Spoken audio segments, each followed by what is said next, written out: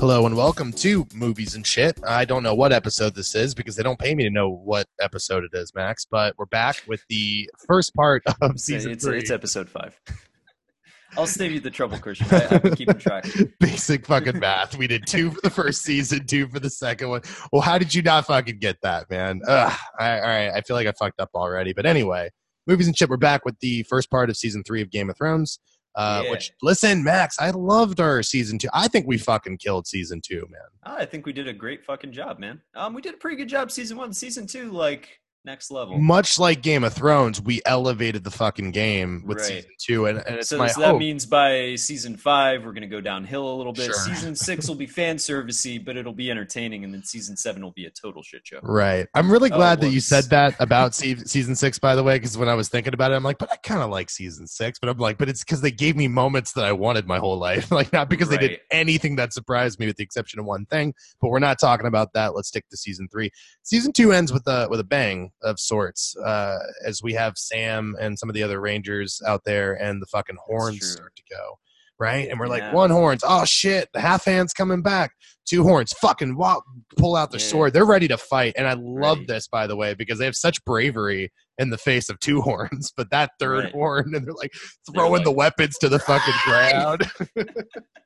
And they get the fuck out of there. Well, they straight up abandon our boy, man. Our boy Sam, because Sam is he's a husky dude. He can't run that fast. Very kind of you to say, husky. He can't run. He's caught in the fucking snowstorm. And what is he? Before him, he sees the fucking the army of the dead, man. White Walkers in the flesh. And homie just straight up like, what's up? Like Jesus down the fucking camera. It's like, what's up? You know, it doesn't kill him. I don't know why. We'll save that argument for the philosophers, but I mean, I think we already talked about it. Right. So someone needed to bear witness. Someone needed to bear witness. Yeah, it's either that or, like, as we see, like, he still ends up getting attacked anyway. So I think the White Walker was just like, you're not worth my time. I'll send some of my minions to get.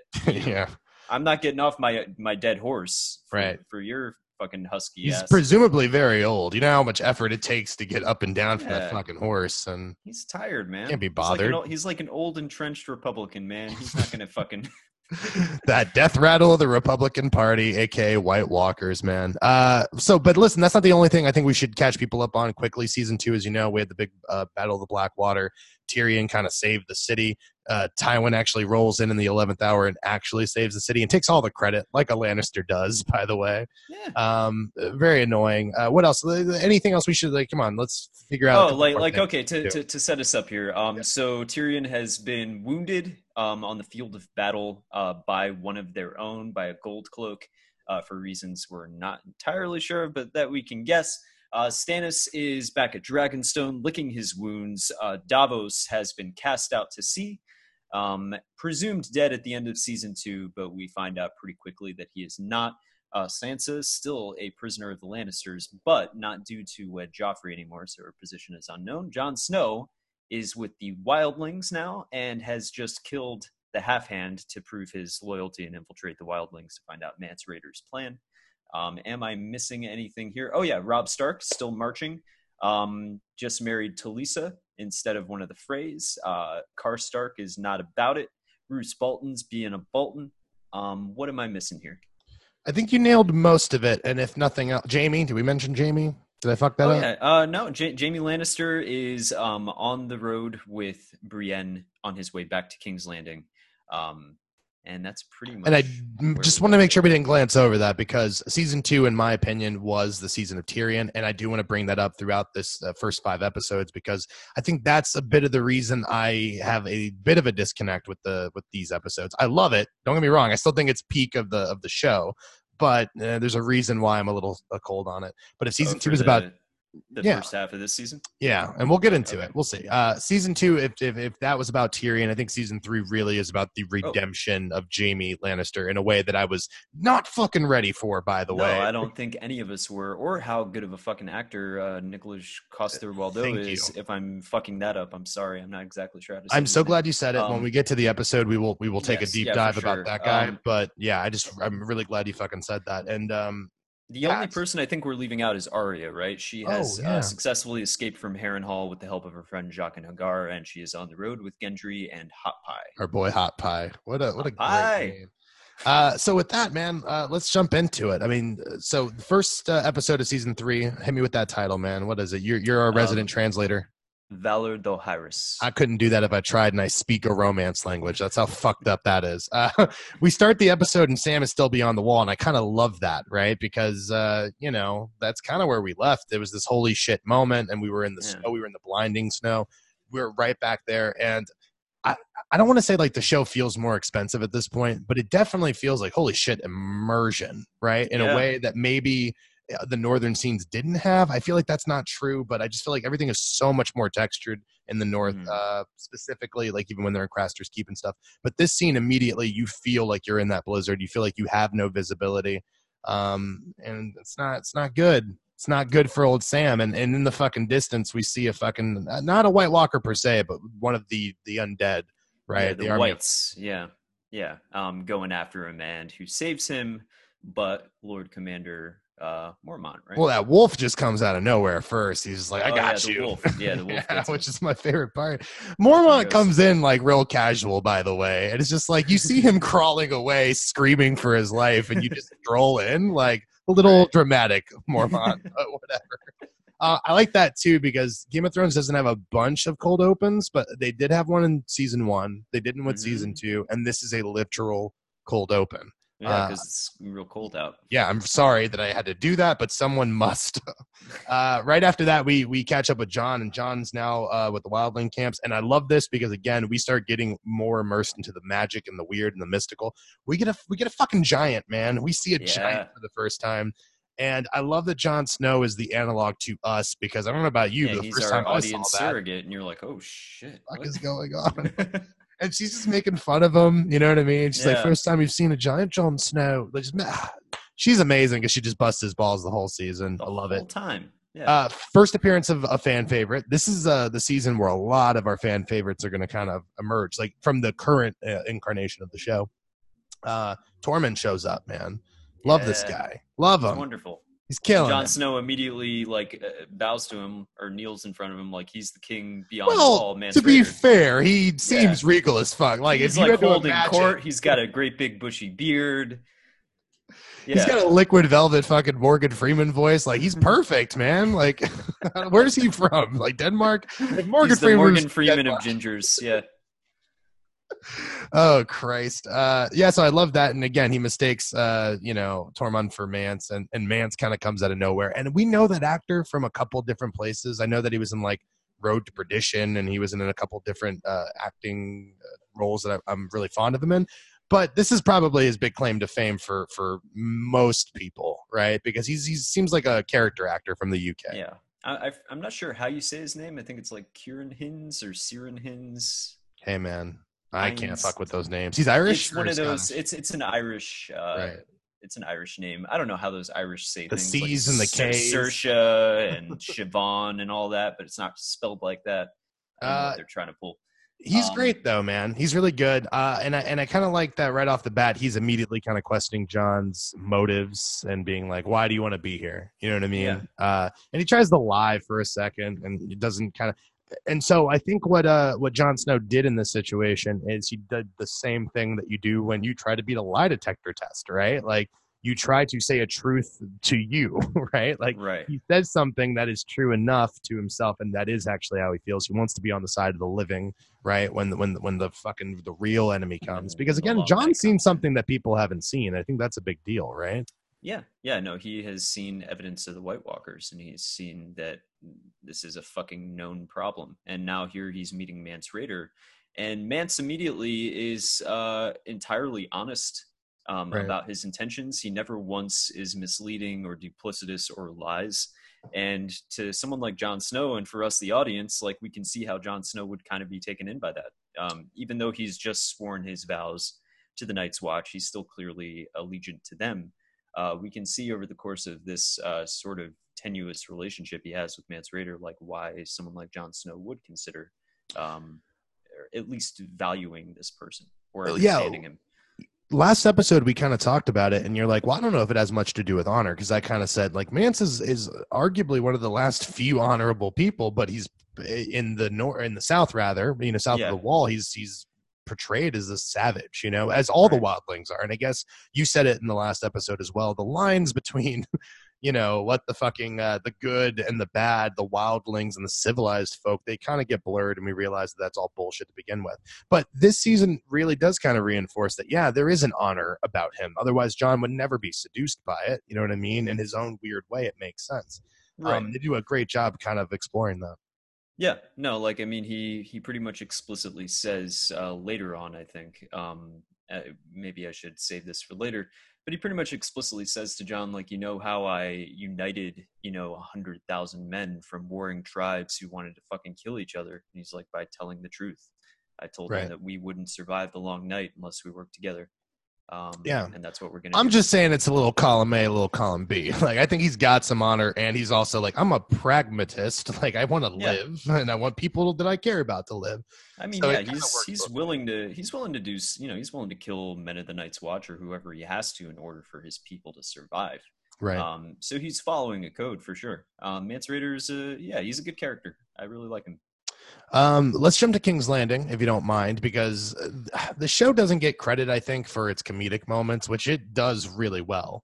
And it kind of goes back to that whole adage about how dramatic writers kind of understand comedy more than comedy writers in a weird way, like for television anyway. Not talking about stand-up comedy, but just for, there are like moments in Mad Men or The Wire that are funnier than Sopranos. Any comedy I've ever seen. Yeah, I mean, any of those great dramas have moments that I've maybe died laughing. Yeah, it's amazing. Exactly.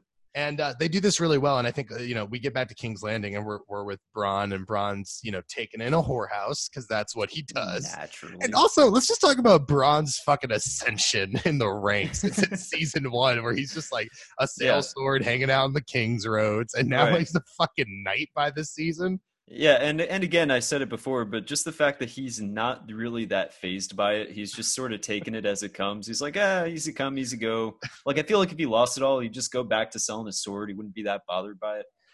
Right. I mean, he's not bothered by the fact that he was relieved of his post. He's like, fuck it. More time at the whorehouse, which is great for him.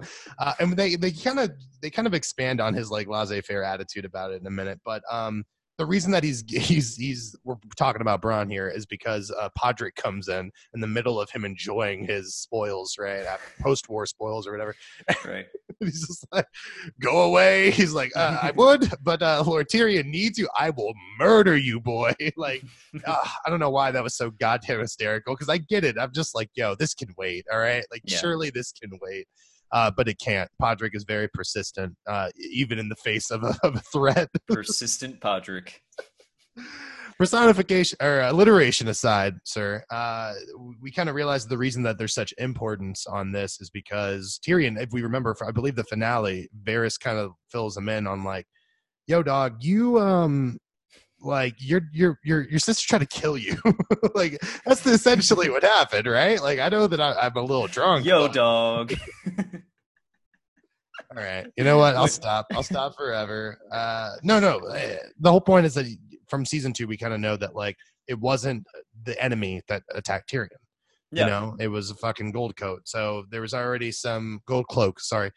There's already some like fucking problem there. He already has some suspicion, blah, blah, blah, blah. So he's trying to get fucking Bronn to come over essentially because he's worried about his fucking life.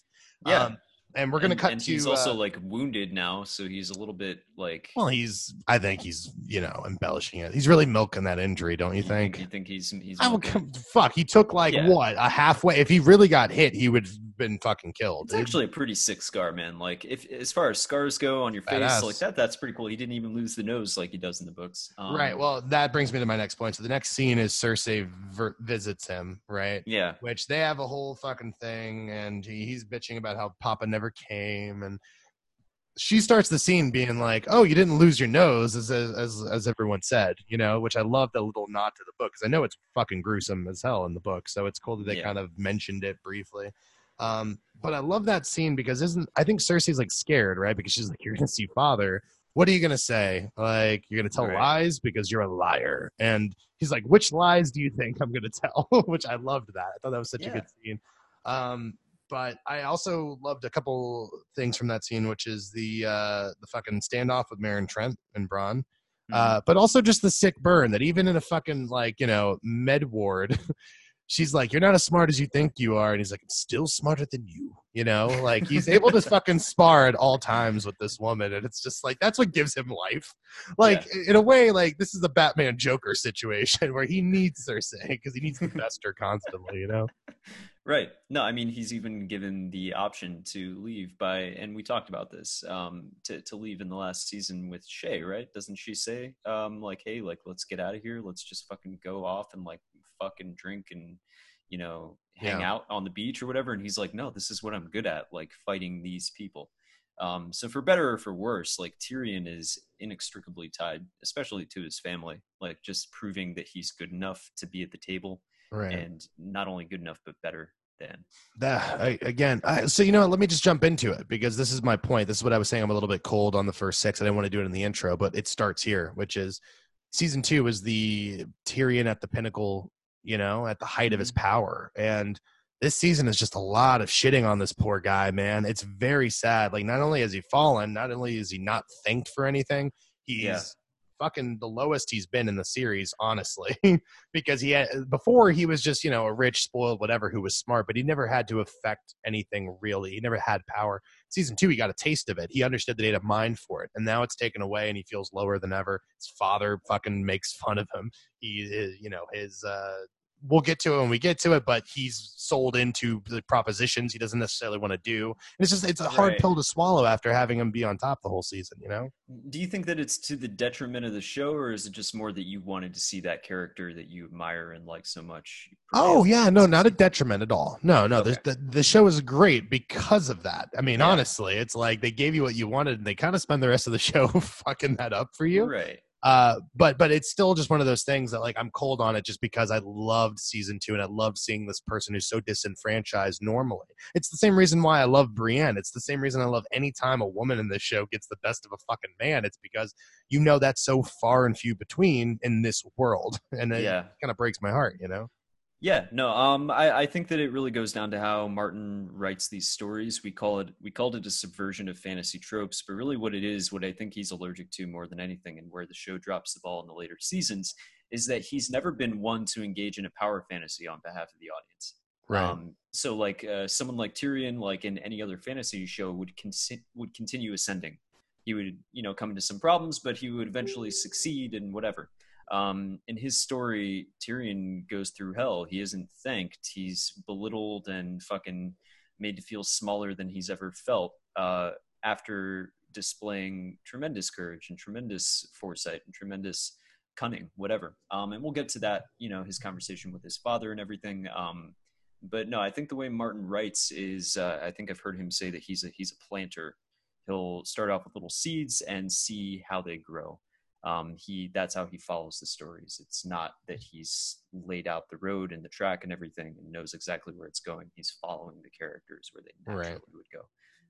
Which goes to some interesting places. Why the show is so refreshing early on. I was thinking the same thing as we get to later seasons. It's going to be interesting to diagnose when it stopped being that kind of a literary show and became a regular show. And I'm so interested in kind of diagnosing that. But again, this is an example of how it's not doing that at this point. Every other show would give you more of the person you want to be winning, right? Because they finally did something. They were brave. They deserve to be rewarded. And this show says, fuck that, Right. Also, the Meryn Trent fucking Bronn standoff is great. I mean, I love that. I love that.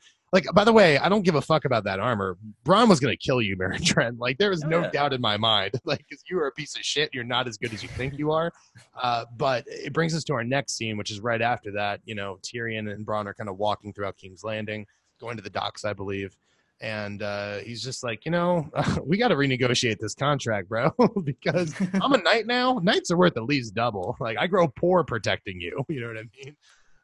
And so, again, what I like about it, though, is it makes Tyrion and it makes Bronn know each other. There's a big payoff of this later in seasons where, like, someone needs to come and be a champion for Tyrion, and you naturally would think it would be Bronn, but it isn't, because again, this is set very early on. Like, we are friends and I respect you, but I respect my fucking sword.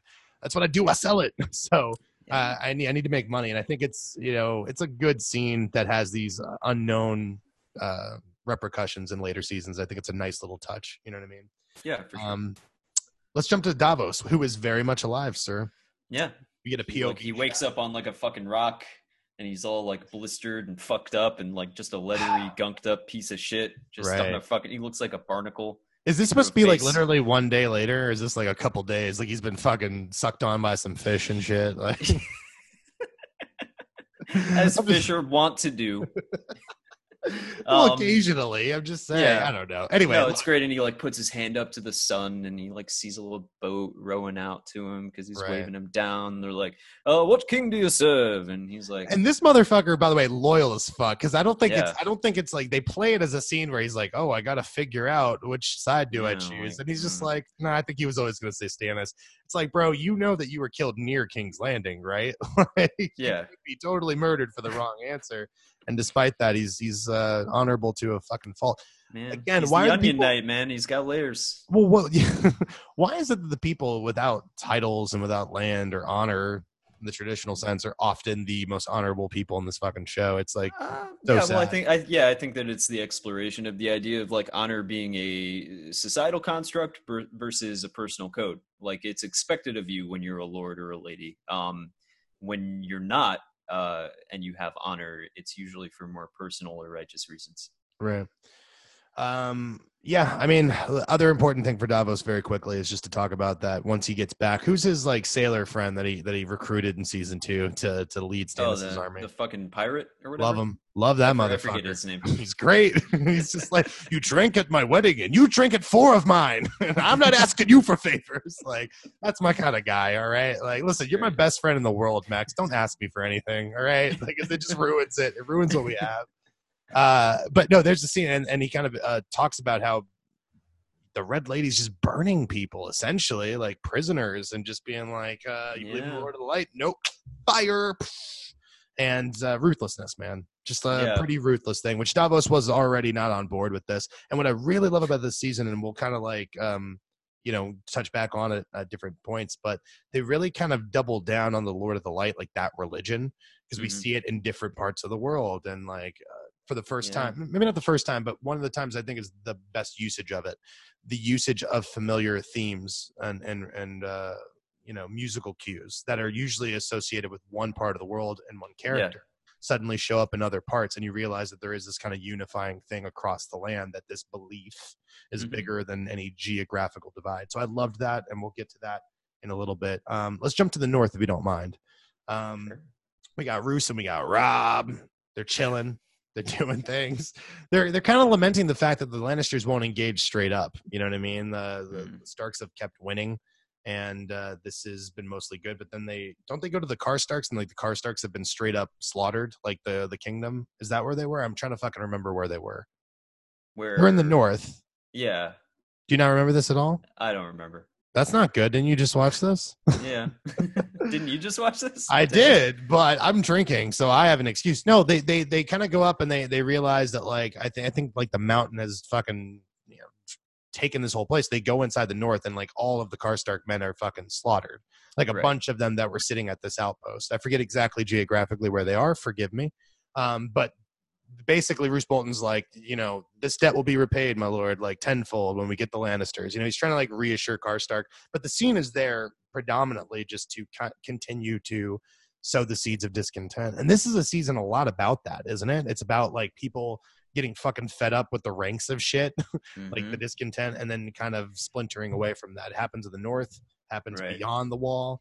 And it's kind of just Lord Karstark is not about how Robb is handling things, and it definitely progresses or devolves over the course of the season in terms of their relationship. Kind of, this is the first sign of like how that disintegrates, which we will get into, or well, not the first sign, but the first sign this season, because it really started with his son being killed, right, and Jaime being set free, basically, instead of answering. Oh yeah, it's like in his defense, it's not like it was a one-time fuck up. Like he's losing things left and right. Yeah, I mean, he already lost his kid, and he's still following Robb after Robb didn't really do a goddamn thing about it, other than like put his mom on tent arrest. I love when he does that too. It's supposed to be met with like, ooh, like, you know what I Right. mean? Like, oh, we put his mom in a 10. Like, come on, guy, it ain't that serious. Anyway, but yeah, so I mean, again, that scene is just kind of be like Karstark, who is very loyal and is honestly distant. What they're distant cousins to the Starks. That's the point. The Karstarks, right? Like they Yeah. are kin. They have the same blood running through their veins. Not happy with the leadership. Not happy with the decision making. Yeah. And we'll get to a famous line that he says in a couple episodes. But from there, let's jump to Tywin and Tyrion. We're back in King's Landing. It's a great scene. It's a heartbreaking scene. And to be honest, it is Tyrion at his lowest. We talk about the hero's journey all the time, or at least I do. And what we know is that the hero's journey, right, the lowest point is right before the redemptive arc. And again, this is not a redemptive arc. That's the problem. Like, it's so wonderful how much this is subverted because it just keeps getting worse. But in this conversation, Tyrion's a little salty that Tywin didn't come visit him, right, as he was healing. And he was like, I was assured that you I heard you were convalescing nicely. I don't know what the problem is. Right, yeah. Stop being a little bitch about it, basically. Yeah, but exactly. And then so Tyrion's like, I strategized the city's defense, and I saved this plague, and I fought valiantly on the battlefield, and just giving all these reasons, very good reasons, by the way, why he should be rewarded. And what he wants is not out of the question, by the way, because ordinarily, yes, Jaime is the firstborn son. Jaime would inherit all the lands and all the titles. He's forfeited all of that. Of course. Be a member of the Kingsguard, yeah. So at that point, can't go to Cersei because we live in a weird fucking, bullshit Jane Austen society where women can't get property and shit. So, they can be married off. They can become queens in that right, but they're never going to assume things. So what's the next logical step? Of course, let's give it to Tyrion, right? Tyrion Terry Lannister. Tyrion feels the same way. He's just like, look, man, I want what's mine. Okay, Jaime can't have it. I'm the next born. I want Casterly Rock, rather. Sorry, and it's my birthright. Like I deserve this, and I fought valiantly. I brought honor to the Lannister name, which he did. Again, let's just, as the audience, let's take a step back and realize, like, if any one of the Lannisters has been honorable, it's been this motherfucker, Right. And while his sister was getting drunk and Jaime was getting captured, Tyrion was fucking running shit and keeping Joffrey from fucking, cannibalizing the city, basically. Right. In a way, had a better hold on Joffrey than Cersei ever did, and this season is also a lot about how that splinters as well. Heard the last little bits of control that she kind of has. Right. But how does he respond? He responds in a way that, like, for a fucking second, you forget who you're talking to because that's the point. For a second, he's like, you know what? We're going to find you a job more suitable for your talents. If you serve the family honorably, we will get you a good wife. We'll take care of you. But I'm going to be real. I would rather maggots fucking eat me before I give you Casterly Rock and make me the laughing stock of the world. And again, because when we talk about this, and I've said this before, in Tywin's mind, if you want to get inside the mind of this guy, his charity, he gave the greatest charity of all, that him to live. Yes, and to have his last name, dude. Right. And which is a big he says, like, do you have any idea how it feels to see you waddling about, whoring and drinking and wearing a lion on your lapel, or whatever he says. That my father and his father before him fucking wore. Like, again, he thinks he's an utter embarrassment to that the gods have sent him to Tywin as a form of, forced humility, that this is like a test or something. Right. Yeah. And because I can't prove you're not mine, that's what he says. And it's just like, they don't have fucking Mari or whatever. They don't have paternity tests and fucking Westeros. But and again, it's just one of many instances of the Lannister children who are usually so sharp-tongued and cutting, just wilting in front of their father. Well, I think that's a really important thing, though, because even the best debate, I bet Ben Shapiro's fucking racist ass, when his mom comes talking, he like falls apart. You know what I mean? There is that idea of, like, no matter how powerful you are in your own right, you'll always tremble in the shadow of your fucking parents, And so that's just a particularly formidable opponent. You know what I mean? Mm-hmm. Like, Tywin is on some next level shit, and he goes for the jugular, man. He's like, you spiteful little creature who killed your mom. Like, you think I would give you my fucking legacy? And it's Tyrion always has something to say, and he's just rendered speechless. And I think it's like clearly the low point for him as a character. Again, so quick off being at the high point. I think that's why it's like this precipitous fall into like, holy shit, you ain't nothing, man. Like you had so much power around here. Now imagine Tyrion without a nose having to hear that shit. just makes it worse. I don't even have a fucking nose. Like, more mad about that. I heard you were fine. I don't know what the fuck. I can't smell that I was fine. God damn it, man. I guess you can still smell without a nose, apparently. I don't know. But point is this. Let's jump. Have you heard accounts of noseless people? Like I know that you can hear without an ear. Phantom smells. You can hear without an ear. Did you know that? Moving on. Shay and Sansa are watching the fucking boats and they're making stories up. Well, at least Sansa is. Shay doesn't seem to understand the concept. Yeah, she doesn't understand the concept of imagination, like straight up. Just like, why would I tell a story if I already know the truth? And then Sansa's like, because the truth is either terrible or boring. Right. And you're like, well, fuck. That's apt. It's a good scene. I like it. Littlefinger shows up doing the usual Littlefinger thing, you know, trying to steal a moment of silence. Shay is relegated to go hang out with Roz, and you know, believe it or not, they have a moment that I really like. So often is this show about like the lords and the ladies and the kings and the fucking, you know, whatever. But you know, we do spend time with the commoners throughout the series, but they're never a huge focal point. And what I like about this is like they have a real moment, like it's like fucking Pacino and De Niro and Heat. Like we're not so different, you and I. You know what I mean? Like they have this. Roz says like, we've both done pretty fucking well for ourselves. Girls like us, she said. Yeah, girls like us gotta stick together. But basically the takeaway is as they're watching Littlefinger essentially tell Sansa that like, hey, if you want to get out of here, there's a possibility. You have to be ready to leave at a moment's notice. There's a possibility I can take you with me when I set sail. And she's like, oh, fuck, okay. And meanwhile, Roz is like, don't trust him. Like, watch her around him. This is kind of the season where people, maybe they knew it the whole time, but people start to say it out loud that, Littlefinger is dangerous as fuck. I mean, Roz is not the only person kind of warning people about Littlefinger. We'll get to it when we get to it. For now, I want to jump to the east, the far east, if you don't mind. Dragon's getting big, Max. It's like the size of a large dog with the wingspan of a large bird. Okay. So it's like the size of a condor. I don't know. So it's such a weird measurement of time and space, but okay, I'm into it. But yeah, I mean, I think the big takeaway is like, Dany's on a boat. She's on it. She's getting it. She got the Dothraki on a boat also. Right. Well, the larger problem is that the Dothraki alone, which is not a real, army, is not going to do it. She needs just a few stragglers at this point. She needs an army, man. That's kind of the point. She needs to go procure an army. And so that's kind of what happens this season. The first half of the season is just about her finally getting that fucking army that she so desperately wants. So she arrives in the slave city of Astapor. To kind of see like what's for sale, and it's the Unsullied. So she meets up with this fucking bald bitch. Forget his name. But yeah, right. I don't know also, Nipplegate. Say about this. Game of Thrones Nipplegate, because that bald dude cuts a nipple off just to prove a point. Right. Yeah. So we should get into the Unsullied a little bit. This is a good introduction to them and just the different kinds of armies that we have in Game of Thrones. But this is a slave army without identity, without balls.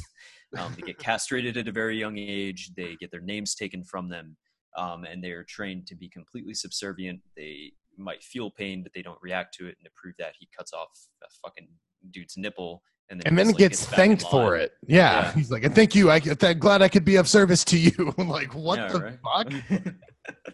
Some real BDSM shit going on, man. Every young Unsullied dreams of the day when they can get their fucking nipple cut off. Well, let's put a pin in that for a second because I want to end the episode in the East. Okay, so let's very quickly, if you don't mind, I'm going to go to two more places. Let's go visit Stannis for a second. All right, because Davos finally fucking gets back, and Stannis doesn't seem particularly happy or unhappy that Davos is there. He's just like, oh, you're here. Thought you were dead. Yeah, literally the only line. And he barely looks at him. Davos is really just being like, yo, there's a war to fight. Like we gotta keep going. But here's the thing. We got to get rid of this red bitch because she's crazy. Melisandre, and she's there, by the way. Yeah. Not like, Davos, to his credit, isn't talking behind her back. Awkward. Yeah, she's there, and she's basically like, "Yeah, Lord Davos, I wasn't there at the Battle of Blackwater. You're right, Yeah. and if I had been, I might have been able to help with those flames that killed your son if I Yeah. destroyed the fleet." She got the fucking Trump spin team, dog. Like she Yeah, immediately like was able to turn alternative everything facts, Davos man. She's said the against. Kellyanne Conway of the Game of Thrones universe. Right. And when he realizes he's bested, he just tries to go for broke, tries to pull out a dagger and stab her. Yeah, That rhymed, sorry. And he's restrained and he's taken to the fucking yeah, the dungeons to rot away because now he's a traitor against the one true king, yeah, Stannis Baratheon. yeah. Big Again, ups to Stannis for not burning him on the spot or whatever. right. Like you want to talk about a king's mercy. Like, I mean, Stannis has not proved himself. He was like, emotionally stable. Yeah, He's I fine with mean, burning people. to be Didn't fair, happen. Davos is probably very dehydrated. Right. Let's jump to King's Landing one more time. Let's actually go to Flea Bottom, right? Because from going to the Red Keep to the Sept, right? Fucking they're being carried around. What are those things called? I forget what they're called. Shit. They have like a really common Oh, name, and I'm forgetting them. I don't know, but like where the king gets Yeah, carried but there's a around, like fucking he's the name fucking for it, pope and or it's gonna something. bother me all day. Whatever, I'll think about it later. But yeah, so they're carrying him around, and Marjorie asks to stop in Flea Bottom, which, like, listen, not a place for royalty usually. But Mm-hmm. Marjorie's trying to win hearts and minds, and you kind of see, and it's weird because I don't understand her. Like on one end, as we see in future episodes, and we'll talk about it a little bit more in depth, she clearly knows how to play the game. She knows how to manipulate. She knows how to take care of those things. But I do genuinely think there's good in her. Or is it all just for the appearance? And if that's the case, does it matter as long as the good gets done? Like she's such a conflicting character because I don't really get her motivations, man. I don't know. I think that there's a little bit of everything. Like she wants to be the queen, but at the same time, I think that she understands that being the queen and being a leader means that you have to win over the hearts and minds of the people, and that there has been a lot of discontent in the city of King's Landing. And the peasants and everything have been talking mad shit about Joffrey, like he started a riot and had them all executed and shit. So she knows coming into this situation that if she's going to govern, and she's effectively positioning her family to be the controlling family in the Seven Kingdoms, then she has to win over the people. So that's kind of what I saw it as, is like she's doing this because she has to, but maybe there is some goodness in her too. Right. It remains to be seen in the books. She's still running around in the books doing stuff, so it's hard to say for sure. But yeah, Right. that was my take. It's just interesting because it raises that question of like when people give to charity, if they're only giving to charity so people know that they give to charity, does that fucking matter? Like the charity is still being given, and maybe that's what matters the most. Right. I So mean, I it's don't like want to look that too line. much. It's like that classic line in Batman Begins, where Katie Holmes is like, it's not who you are underneath, it's what you do that defines you. And then Batman turns it around, says it to her, and she's like, "Oh, you're Bruce Wayne." Spoilers. Bruce immediately. Like what I find weird about that is just like she said that one time. That defines you. We've been too forgiving of those Nolan Batman movies, man. I'm gonna be Yeah, real. probably. But that's not what we're talking about here. But yeah, like the point is, like, as long as the charity has still been doled out, like who gives a shit if it's for publicity? Lady Right. Marjorie, she's taking care of these little orphan kids. She's stepping in shit. People are like, "Oh, you're gonna ruin your dress," and she's like, "I Right. have others. I don't She's care." the Zoe Deschanel of King's Landing. She's like so carefree. She doesn't care. Like, I'll get another dress, whatever. Like, Yeah, just Lalo. a manic Lalo, manic pixie dream girl, Queen Marjorie. Right, man. It's great. But this brings us to a really important scene, which is we have the fucking most awkward family dinner ever at that point. And Cersei is just like, again, she's losing her control of Joffrey. She understands that Marjorie is very good at this game, knows how to manipulate shit like that. Yeah. And I should mention really briefly, I don't mean to Yeah. interrupt you, but like just during the scene when Marjorie gets out of the thing, whatever it's called, to go like talk to the orphans or whatever, Joffrey's just staring. He doesn't get out. He's just staring. And you can just see like his brain short circuiting. Like he does not know there's a what part to where do. he's straight up like, who gave him permission? Like, he's like, I need permission to do what she's doing, and Right. never happened, man. I don't know. It's amazing. That dude does not get enough credit as an actor because he is just Jack Gleason. Yeah, he's again, Batman Begins alum there. There's the Batman Begins connection right there. That's why we're one universe, man. We brought it all together. But the awkward family dinner, I just basically Cersei realizes she's kind of losing her hold on Joffrey. Joffrey even kind of like, because they talk about the riot that you mentioned earlier about like, you shouldn't do that, because Marjorie's like, you need to have an open heart to these people. Like, you'll realize they're no difference, highborn and lowborn, as long as you have an open heart. Cersei's like, you'll have an open heart if you hang out with these motherfuckers. We got into a riot once, and Joffrey immediately dispels that, even though you and I know how serious that is. Yeah, it was fucked up. It certainly wasn't a laughing matter, and he spins it like, the older my mom gets, the less consumed with facts she is, you know what I mean? Right. Which makes her feel mad, because I think in her mind, like, Cersei, I feel, is very emotionally stunted. I don't think that's a surprise. Like, she got married off at a young age, and I think that's where she stopped growing as a person. So now she is older, but she's not emotionally older at all, you know what I mean? And so it kind of like, it's a juxtaposition. Yeah, you are getting older. In her mind, she's not old. She's still the queen, man. So I just think it's a really interesting scene to kind of see her react to losing power and how she tries to get it back. Yeah. No, I mean, I don't really have a whole lot more to add, but like just definitely the tension between her and Lady Marjorie. This is the first time we really see that. Right. And just her looking at this, younger potential queen, this beautiful woman who obviously has her son in her thrall already. She's learning how to play Joffrey pretty much from the jump. Took no time. It took no time. She's been there for like 2 weeks or some shit. She already got a better hold than mom. You know what I mean? So obviously breeds more resentment. And I love that she's like tossing off some passive aggressive shit like, oh, I see it's a beautiful dress. Really suits you're dressed like a whore. Yeah, pretty much. And I love it, man. It's great. Yeah. I think it's such a good scene. And she just like water on a duck's back, man. Just right to the side. Does not matter. Rolls right off. She don't give a fuck. Because again, like, why get upset? You're in the catbird seat. Marjorie gets it more than most people do. So this brings us to the final scene, which is we're back in the East. Dany's kind of walking through where are they at? I'm sorry, where's the slave? Astapor. Okay, I always said Vastapor for some reason, but Astapor. Okay. And she's walking through there, and she spots this cute little girl through the markets, and she's kind of like playing peekaboo of sorts, walking through this shit. And walking with Jorah. Is that like an egg, or is it just like a little toy thing, like a little compartment?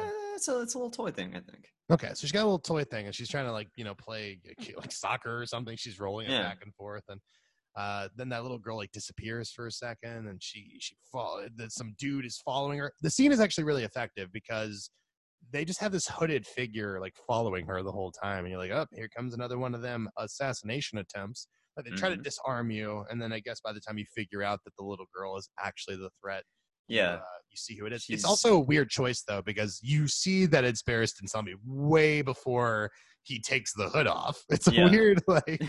They kind of. I guess it's a surprise to them, like not to us. You know what I mean? Yeah, not to us so much, but yeah, like the little girl is one of the House of the Undying freaks with a blue mouth or whatever, disappears over the dock, and then Barristan Selmy stabs this weird scorpion creature that comes out of this egg ball. Point being, Barristan Selmy's in the mix, and he's like, "Hey, how may I serve you, my queen?" Let me join. I served your fucking father, and let me join your Queen's Guard. And Jorah's just like, "Oh shit," because again, this is a reputable warrior. Like, Barristan ain't nobody to be fucked with. This is like one of the most accomplished knights in the realm. Well, can I just tell you, when I watched it, they do the previously on Game of Thrones, and they just showed that scene again, where he's like, "Even now, how easy it would be to cut through all of you like cake," and I'm like, he would kill all of you bitches. Okay, you ain't on the level of a Barristan. So I got on hype, and I love that he's back in the fray. And also, Jorah will question his intentions in later episodes, but I do like that. At least for me, he's a man of such honor. I don't see any possibility that he would be someone to be a turncoat. And so that's kind of where we leave. The episode ends where he's like, "Let me join your Queen's Guard," and that brings us to episode 2, Dark Wings, Dark Woods. Dark Woods. So episode 2 starts with Bran's having these fucking dreams now, right? Where he's running through the forest, which it's interesting to give a shot like that where you instantly know that it has to be a dream. You know what I mean? Because it's like, it ain't a flashback, because we saw him be little when he got crippled. So there's no way that. So you instantly know you're in a weird dream space, which is really interesting. For one thing, that scene that we saw, I think in episode 1 or episode 2 when they're in Winterfell, where he's trying to shoot the arrow and Arya fucking emasculates him immediately. Like, we kind of get a repeat of that, only it's the older version of Robb, the older version of Jon. And I thought that was fucking great. And then you hear in the trees Ned Stark, and this is the thing I really wanted to talk about. Ned Stark died episode 9 of season 1.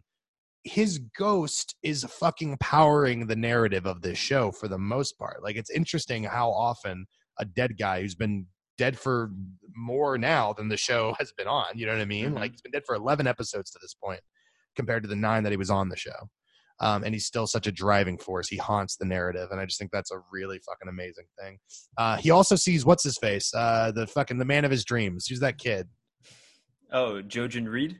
Jojen Reed. All right, that motherfucker shows up, right? And the kid from Love Actually, right? Right. I guess all these kids got to start somewhere. Batman Begins, Love Actually, like all the classics. Notting Hill. What if like every actor on this, like their first role was in some cute British directed fucking film? You know what I mean? Like, just go down the line, dude. Yeah, the odds are in our favor here because they're all a bunch of fucking British chodes. Right. In the North, we have 2 Ravens arrive. Roose Bolton's like, hey, we got good news and we got bad news. He's like, news from Riverrun and news from Winterfell, and not good news. Well, some good news, right? Riverrun's intact and shit. It's mostly fine. But Winterfell has fallen, and this is the first time they know about it, which is problematic because, again, even though we the audience, we know that Bran's very much alive, that Rickon's alive, everything's copacetic in that department. No one else knows that. They're just in the wind. And so they're fucking kind of scared. Robb, in his heart, believes that they're still alive, but he tells that to Catelyn, and Catelyn's fucking, she's distraught, as any mother would be, and she's kind of yelling about, like, have you heard anything from Theon? Because in her mind, like, if they were alive, Theon would have written. There would be a reason for them to be alive. They would leverage them for some kind of positioning in the war. But instead, the radio silence makes her feel like, no, they're fucking dead somewhere, because as we know, they killed everyone left behind in Winterfell. They took the torch to some people, and Catelyn's thinking the worst, man. Yeah, no, it's really sad because, like, again, he can't commit his army to go back there to fix this problem. So they're kind of depending on the Boltons here to, fix this situation. And as we go along, this is kind of, I'm not going to call it the season of the Boltons because that happens later, but this is definitely the season where we start to fully understand, like, who these people are, because I think that, like, for the first 2 seasons, they were kind of waiting in the wings. They were off to the side. We didn't know a whole lot about them. This season, we really start, we see the Dreadfort, we see how they operate, we see what these flayed men are all about. Well, I think the other great thing about that is we think we're tracking the progress of one Bolton, but unbeknownst to us the entire time, we're tracking the progress of 2 Boltons, and very effective when working together. And I don't want to spoil anything, but we'll get to that when we get to that. We cut from there at the mention of Theon to our boy Theon, who is now fucking being tortured. He's fucking tied up on a thing. It's not a cross, but it's I don't know. It's an inverted cross. Well, it's not good. It's not a good awakening. And again, this is an example of the show being able to change its aesthetic enough that you instantly know where you are by the shade of the scene itself. You know what I mean? Like the light that's being introduced. And so I think that's like this really fucking amazing thing it does. But this is the beginning of a long fucking sad arc for Theon. Like, and again, it's not like Theon didn't enjoy it the same way Tyrion enjoyed some success. You know what I mean? Like, I guess he did very briefly, but never had control of that situation. And it's like every time you think it's gonna get better for him, it just doesn't, and it's just very sad. Theon gets to make a fun rah-rah speech before he gets knocked out and turned over to the Boltons. But it's not explicitly said that that's where he is. There's some speculation, but he's in the North, and he's being tortured and questioned. And no matter what answer he fucking gives, it does not matter. The torture continues. Yeah, they're fucking driving nails into his feet and hands. They're flaying parts of his flesh already. Listen, this is a thing I really want to talk about, because I don't know if it's episode 4 or episode 5, but when we get to it, I will make sure to tie it back together. But Theon has a very interesting arc here for the entire season. And it already manifests itself by the 5th episode, which is where we're stopping today. So just remind me to get back to that. Let's jump to Brienne and Jaime, who are still traveling on the road. Longest fucking trip ever. And again, this is what betrays later seasons, because we spend so much time walking, okay?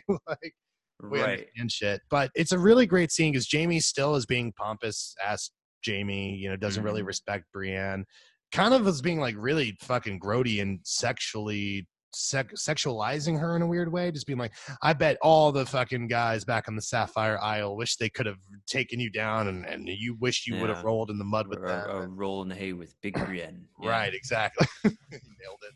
And he's just kind of a fucking asshole, but there's this sweet moment, and again, this is why I fucking hate George R.R. Martin, this is why I hate HBO.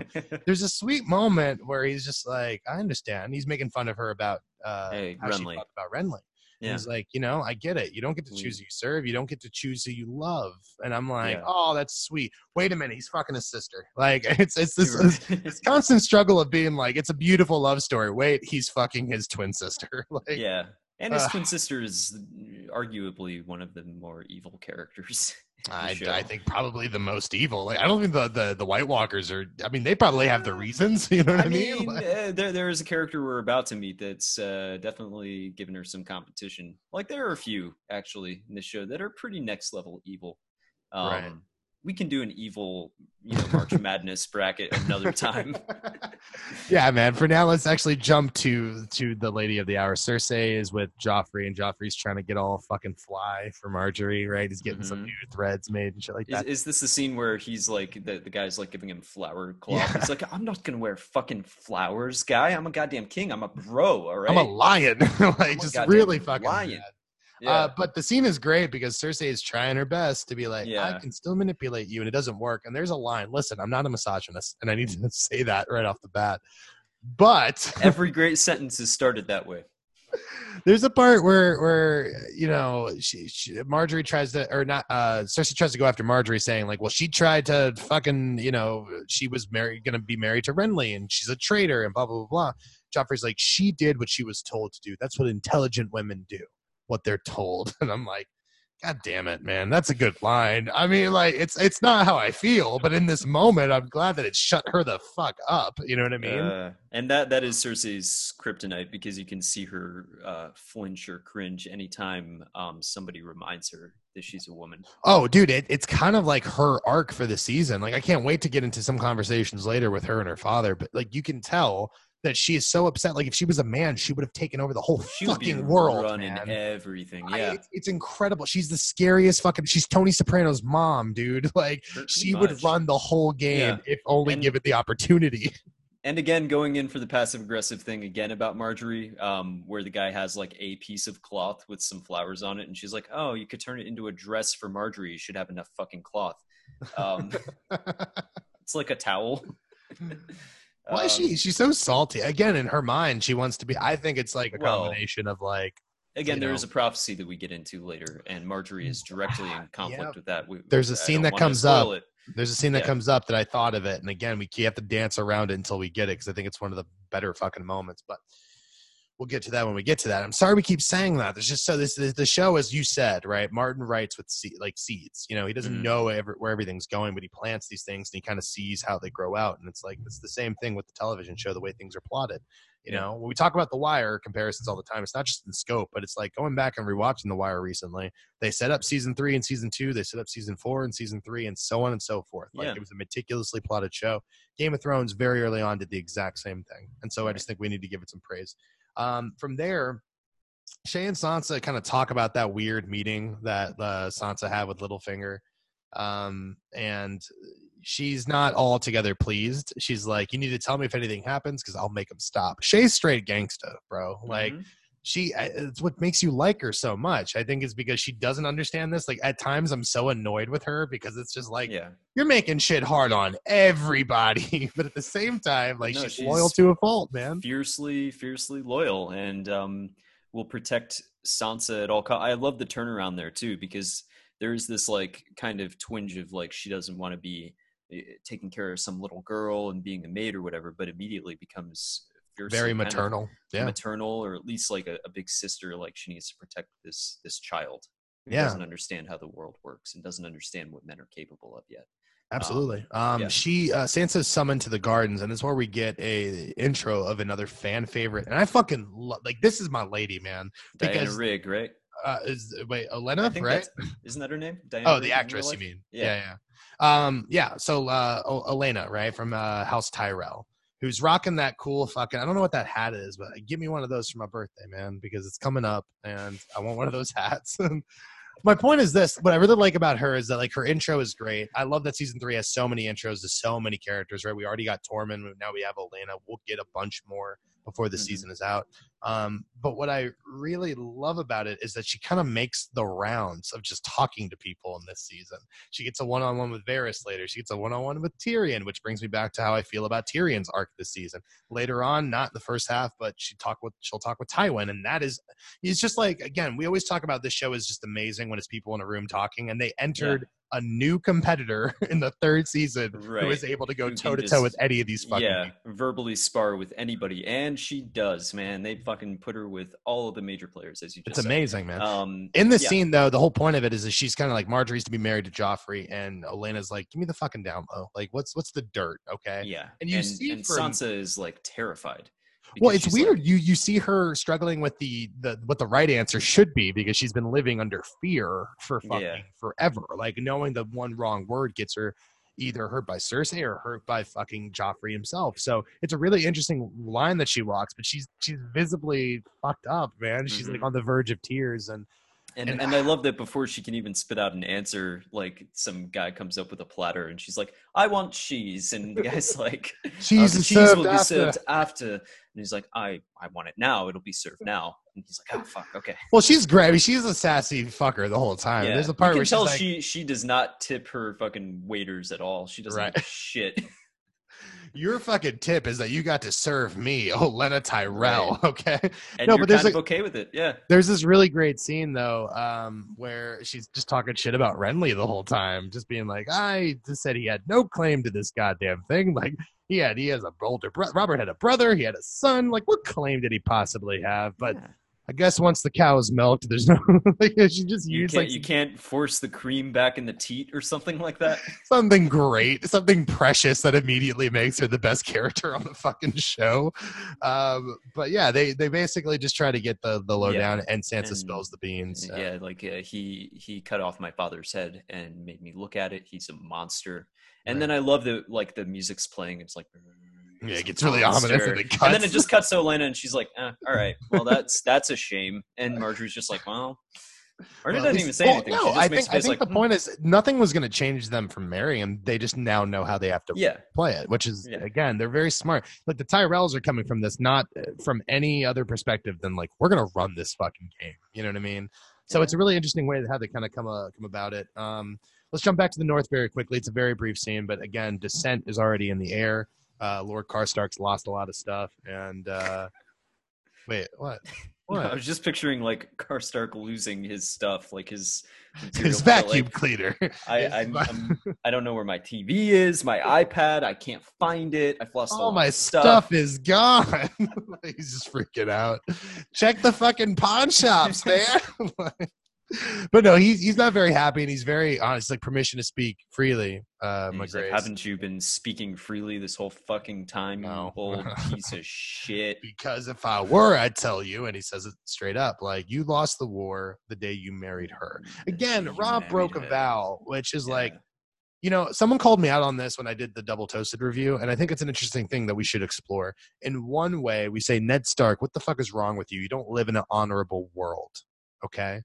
Why are you being so honorable? And then we chastise Rob for doing the same thing, right? Or for not doing the same thing, for breaking his honor. But I guess it's because, like, that's a strategic honor, man. It's like you're trying to win a war. Like, fucking marry someone, secure the fucking victory. You know what I mean?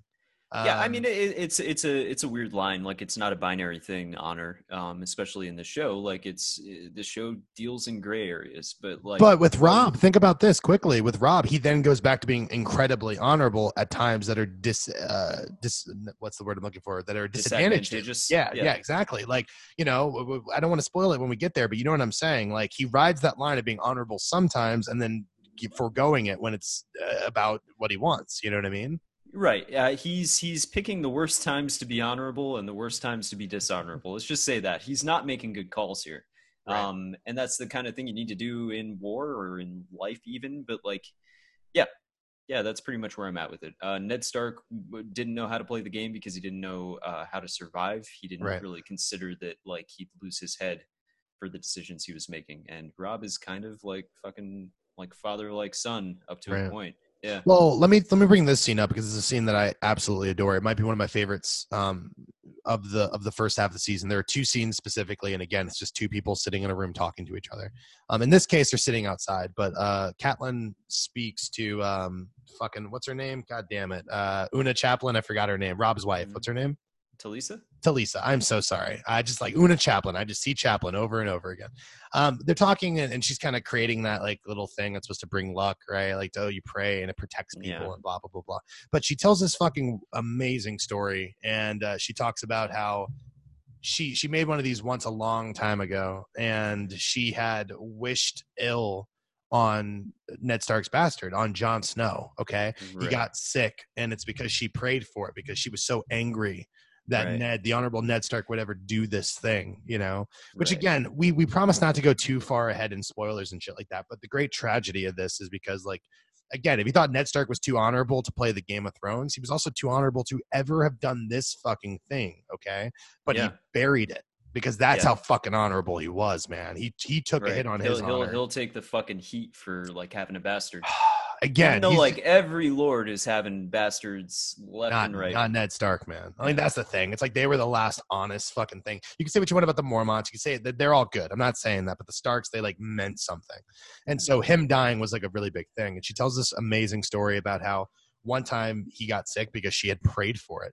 And then he got really sick, and there was a really critical night. And a wonderful performance by Michelle Fairley. Oh, she's amazing. She's like, I must be the worst woman in the world, or the worst. Well, it's a good scene because she blames herself for everything. Because what she effectively says, and again, it shows kind of that spiritualism, that religious, superstitious, right, that people have, which is like, when he got sick, she then stayed up with him all night, and she prayed to the old gods and the new and the seven gods and the Lord Light, and any god who would listen, like, please just like let him live. And if he lives, I'll give him a proper name. I'll be a mother to him. I'll raise him.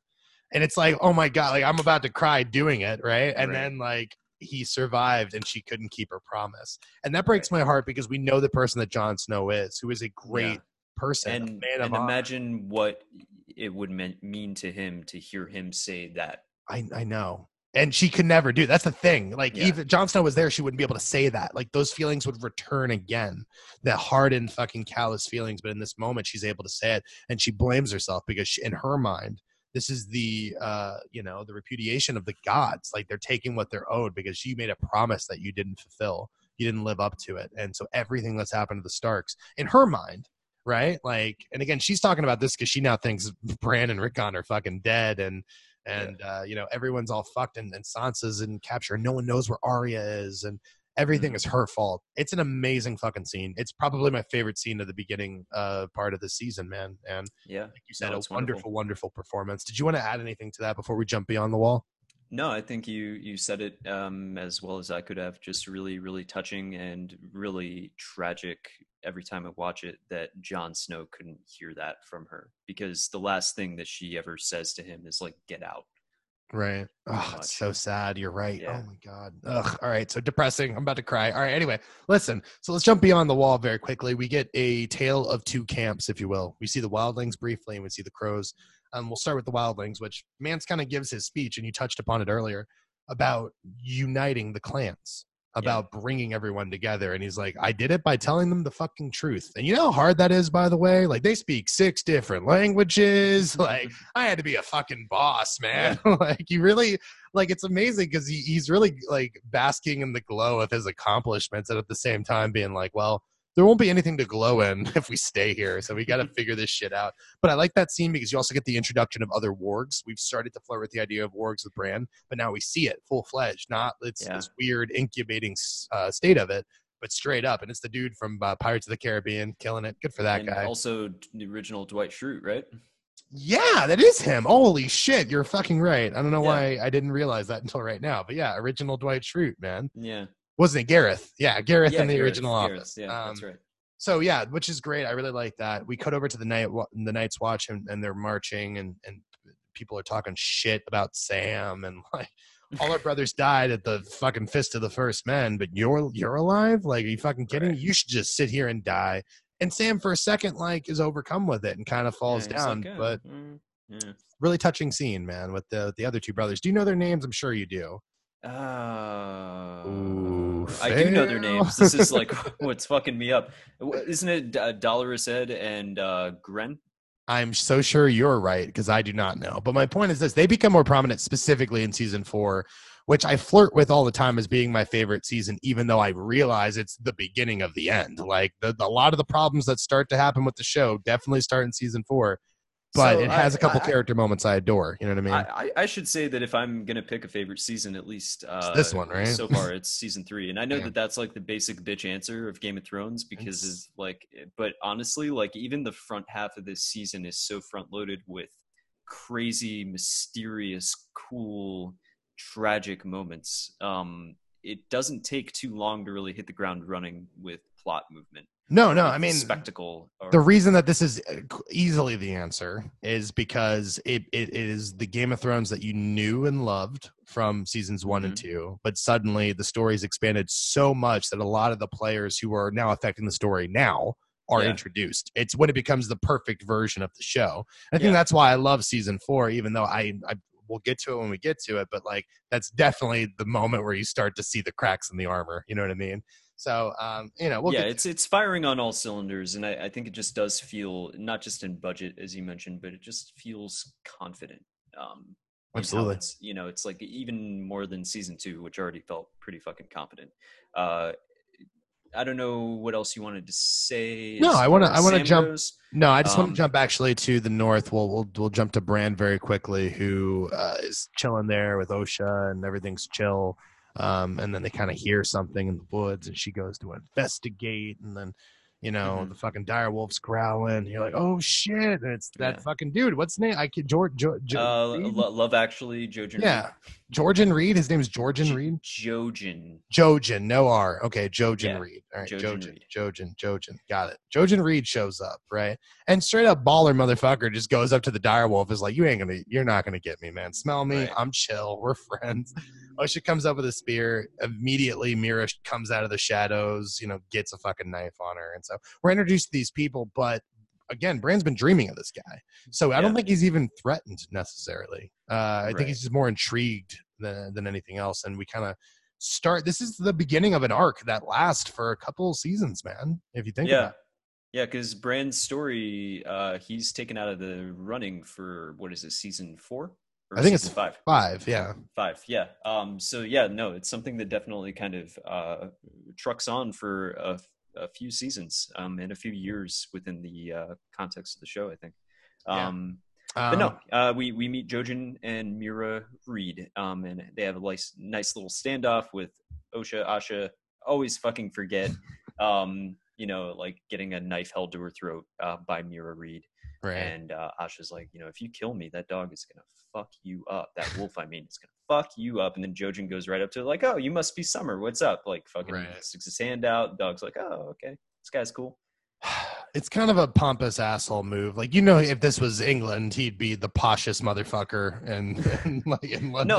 I do got to say though, I really like how this scene is shot. I like how they handle Jojen. I think it's a pretty cool character and a good little performance. He's like this weird, mysterious kid, and we kind of like get into Brand's arc here way more, like in terms of the mysticism of it. You're important is basically what this guy is saying.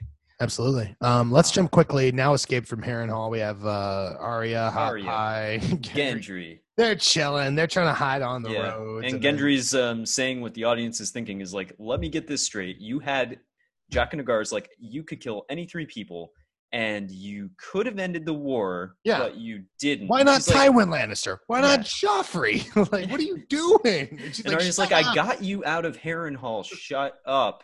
And then they see the Brotherhood Without Banners walking around singing Reigns of Castamere.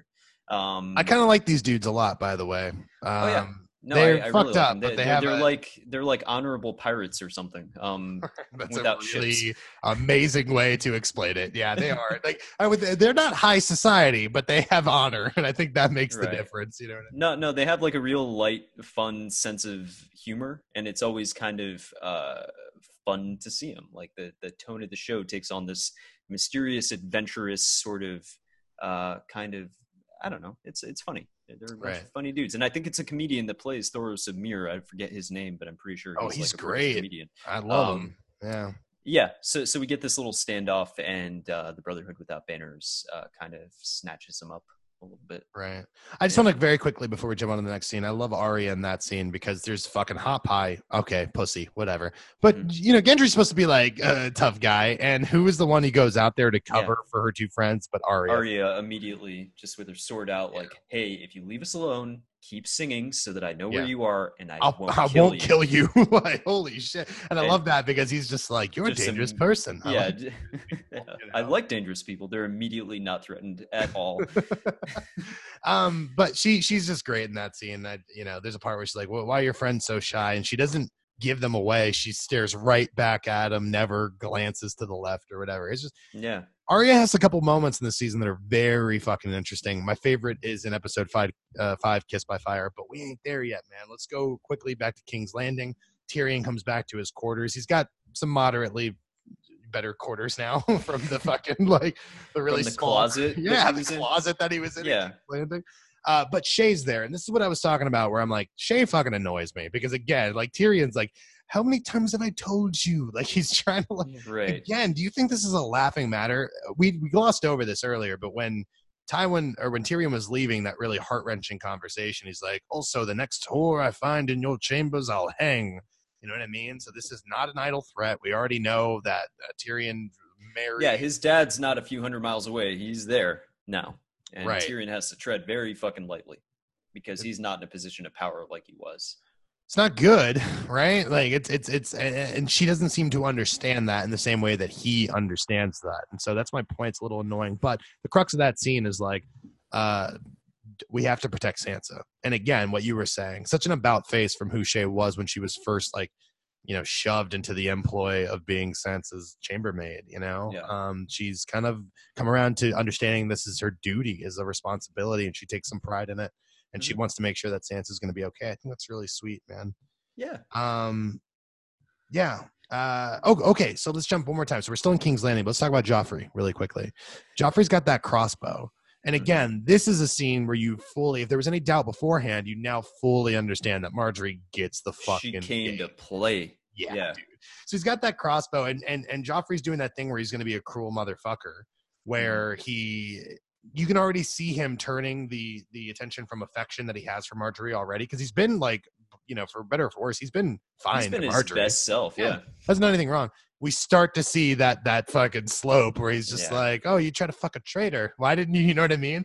And she is so good about it, man. Like, she understands, like, take a step back, answer correctly. Like, she's basically like, yeah, he was fucking gay. He's one of them gays. Well, that's a good scene too, because she's like, he was a known degenerate. I've thought about making that act illegal under the crown. And again, that affects Marjorie, because Marjorie knows Loras. Right. Yeah.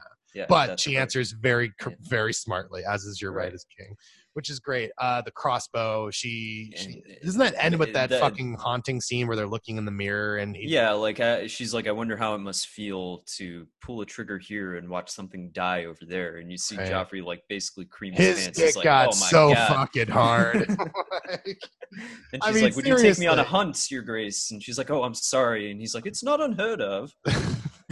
He's a fucking sadist, man. Like, he wants to fuck Marjorie, but he wants to fuck her as long as she kills, like, a boar or something, if not a human. Right. It's very fucking weird. But it's also, like, so predictable. Like, a man is either motivated by, like, fucking sex, which she could do. Like, that's certainly one way of manipulating, but she gets it immediately. Yeah. Not how you're gonna manipulate him. Dudes either want to fuck or fight, and she's like, well, let's fucking prey on old Jeffrey here. She gets it. We cut back very quickly to Theon having the proverbial and the literal screws put to him as he's being tortured. But the reason I'm bringing this up is we get the first appearance of who we know as Ramsay. Of the janitor. Yes. Well, his name is the janitor, Christian. He's just a guy. He's there to mop. I don't know what the problem is. Well, again, he's a fan favorite. Everybody really likes this character because, you know, immediately just showing sympathy. It's the janitor from Scrubs. Same guy. He shows up. He's just in this world. No, I mean, this is the problem, and I'm sorry to kind of jump the gun on that. But the truth is this. One, I just saw this fucker in LA, so I just need to, again, take a second and be like, I saw this guy, and he is, like, a full like fucking foot shorter than me, maybe, or at least 6 inches. I don't know. I'm drunk, but horrifying. Still so scary because of his work on this. And I never knew that he was that short because they do the Tom Cruise thing where they shooting him from like upward angles or whatever. You never really see him and Alfie Allen standing next to each other. Yeah, because that guy is fucking forever tall, man. You know, he's like 6'6" or something. At least compared to Ramsey, yeah. In this scene, we see him, and you're right. He's introduced as this guy who's cleaning up the stable or whatever that Theon's being kept in. And so it's again, I'm just imagining it's one of those things like the burden of knowledge. Like watching this for the first time has to be like, I don't even remember what it was like, but it had to be the most thrilling fucking thing of the entire world. No, I remember like watching this for the first tell the time, tale. whatever. So you're being lulled into a false sense of security. Yeah. You're like, oh man, you know, like Theon, like he deserves some punishment, but like you don't like once you see him getting tortured, you're like, okay, this no guy, one like, deserves that. Yeah, like Jesus fucking Christ. So like you see this fucking janitor, and you're like, oh, look at this goofy bastard. You know, like he's gonna help out Theon. This is gonna be great. Theon's gonna get out of here. And then I started reading the books as the season was airing because it got fucking spoiled for me by a drunk girl at a party. Right. And I kind of caught up to that point by the time it was revealed that this guy is not on the up and up. He's actually the most vile, evil character in the show, maybe. It's fucked up. And that's my point. Watching it the first time, it's like, we know what we know. And it makes me appreciate Ramsey so much more. Let me be real. There were a couple times during this season that I am like a little freaked out at how much I like the bad people in the story. And we got to talk about what that means in a minute, but we got 2 more places to jump to. Let's very quickly jump back to Arya and the Brotherhood Without Banners. They're in a pub. Yeah. A pub that Hot Pie will stay in. Sorry, just get that out of the way now. But, you know, he's good at making brown bread or whatever. But the big takeaway is like, she's like, this is supposed to be a meal, and then you can go on your merry way. Right. And at the end of that meal, like, I'm a man of my word. I'm going to let you go. Hey, he's a cool dude. At the end of that meal, they're about to fucking, fuck off, go on their merry way. There's this cute moment where Arya tries to fucking she pulls a sword on him. She's like, my brother's taught me. And he like immediately disarms her. He's kind of adorable, that guy. Like, Thoros, yeah. He seems like a dude of honor, man. And he's fucking with the kid a little brothers, bit. Yeah. He's and cool, then who comes in with a bag over his head being escorted by the Brotherhood Without the Banners? Look what I just caught. Right. But the fucking Hound, and Arya's like, oh god. Which is interesting that the Hound would have been caught, knowing what we know about him, that he's like pretty much a badass, doesn't really lose in anything, and yet he was caught after deserting the crown. But he's also kind of a drunk at this point too.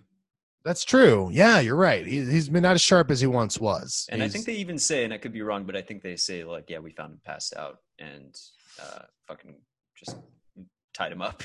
That's great. So no one had to be really brave. No one had to beat the Hound. The Hound beat himself. That's what you do. You wait. Pretty much. Jesus Christ. And they take the hood off of his head, and immediately he recognizes Arya, and he's like, hey, you girl. What are you doing with the stock, bitch? And does the episode not end there? No, it doesn't.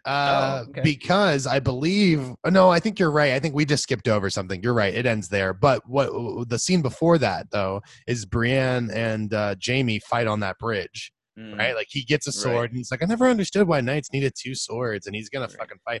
Couple things happen here. One, yes, Jaime is tired. Yes, he's malnourished. Yeah, he's out of practice. Sure. But let's not pretend that that's the reason that he lost to Brienne. Brienne's just fucking good, you know? Like, I like that he's commenting on her technique as they're going. Like, as he's getting his ass kicked. Wince before you're about to strike. Gives up the game. Yeah. No, I mean, he's getting his ass kicked pretty much the entire time. But, he's got a pithy comment, and it works. And she beats him. And it's really interesting. And in that moment, but the victory is short-lived because fucking people come up, and it's the Boltons. And Jamie's just like, my dad, I'll give you some money. He just immediately goes to the dad card. And he's like, is your dad going to give me enough money to give me a new head? Because that's what's going to be taken from me if I let the Kingslayer go. Puts them in fucking custody. And the episode effectively ends there with now Jaime and Brienne. Brienne in danger of not completing her task that she promised Lady Stark of delivering Jaime back to King's Landing. In fact, he's fallen back to the enemy. So that's where we are after 2 episodes, man. That brings us to episode 3, Walk of Punishment. Episode 3 opens I don't want to call it a Viking funeral because I don't know if Vikings are real in this world, Max. It's a comedy funeral though. Well, that's the thing. Again, I was saying it earlier, right? Like the show is incredibly funny sometimes because they're trying to. It's a somber moment. Like we know from being like savvy audience members how this is supposed to play out. We just hear the sound of the wind and the trickling water, and they're sending Lord Hoster Tully, which is Catelyn's father, off on like a little like a boat with some fucking brambles and branches and shit. Right. And so listen, King Robb, he's the king. He ain't gonna fire that fiery arrow that sets him off onto the river, right? It's gonna be Catelyn's baby brother, fucking Lord Edmure Tully. So everything is so immaculately placed on the canoe. The canoe is pushed ever so gently into the current. Into the current, and he has to light an arrow and shoot it and light it on fire. He misses first time. No big deal. Happens, guy, right? Yeah, it happens. Goes in for a second arrow. All the time. Misses. Okay. We're starting to get some groans from the gallery here. That was the problem, making this public, because you could have just said it was a smashing success. But now you got to actually burn it. He goes for a third one. Some town finds him like way downriver. Like again, there's no internet, so it's fine. That would never get back to the village. Yeah, we found like a corpse in a boat with a bunch of branches in it. I don't know what this is. Some weird. Like Riverlands shit. But the third one is also a failure, and at this point, the Blackfish is pissed. I want to talk about, again, in the same way that Arya emasculated the fuck out of Bran in that first episode of the show. He like goes up roughly shoves him to the side, looks at the fucking flag with the wind, doesn't even look, shoots it, walks away. He's so confident he's got it. Fucking, yeah, dude, he's Jordan in the fourth quarter. Like, doesn't even have to see the shot go in. He's like, I shot it, it's going in. Let me just go get some Gatorade now. He's like a cool guy walking away from an explosion. Like, he doesn't give a shit. It's exactly what it is. It's the Westerosi equivalent to the Tom Cruise glory shot as he walks away. It's a really badass scene, and again, it establishes the our introduction of the pretty much the Tully family outside of Lysa and Catelyn. So we get Edmure and we get the Blackfish, which is it's pretty neat. But that kind of tells you everything you need to know about the Blackfish too. Like it's not like he's some glory-seeking guy. It's not like he was immediately trying to take the shot. He was just trying to do it because that's what it should be done. That's his fucking brother floating there. Yeah. He wants to send him off the river runway, you know what I mean? Which is like kind of the Tully way, rather. Yeah. You know? I mean, they're from the Riverlands, so they bury their dead in rivers. Right. Of fucking course. Fucking lame. We get to King's Landing, and this is, again, like, the show has no right to be this funny, but this is the scene where Tywin has called his first small council meeting, changed the setting. Now we're in a place much closer to the Hand's quarters. And it's this amazing scene where, like, he also knows what he's doing. Like, he has an empty fucking table, and he's just already sat down at the far side. And Varys and Maester Pycelle and Littlefinger all show up at the same time. Look at Tywin, look at each other. And Littlefinger, of course, the first to act, because it's all about who is closest to the Hand. Because literally, proximity to the Hand is power at this point. It's fucking weird. Varys don't give a fuck. You know, he's like, all right, go. Littlefinger, first person to sit down. Then Varys, then Maester Pycelle. Then Cersei shows up, and she's like, I don't like the seating arrangements. Grabs a chair, moves it to the other side of the thing. Not to be outdone, even though that moment is hilarious. Fucking Tyrion shows up. Is like, fuck you, star fuckers, because that's what they're doing. They're star fucking Tywin Lannister. And just very loudly drags it and puts himself at the furthest point away from his father. Right. Man, talk about just visual storytelling. No dialogue in that scene before, everyone sat down. And tells you everything you need to know about every single one of those characters.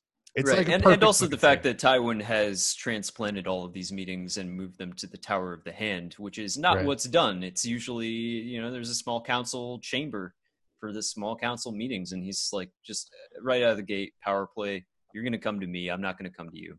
Right. No, it's again, I am a little troubled by how much I like Tywin Lannister, and this is not like the breaking point at all. Like there's just more and more scenes of admiration. But in this scene, we get this really great moment where Littlefinger is basically it's openly suggested, like, okay, Lady of the Vale, right?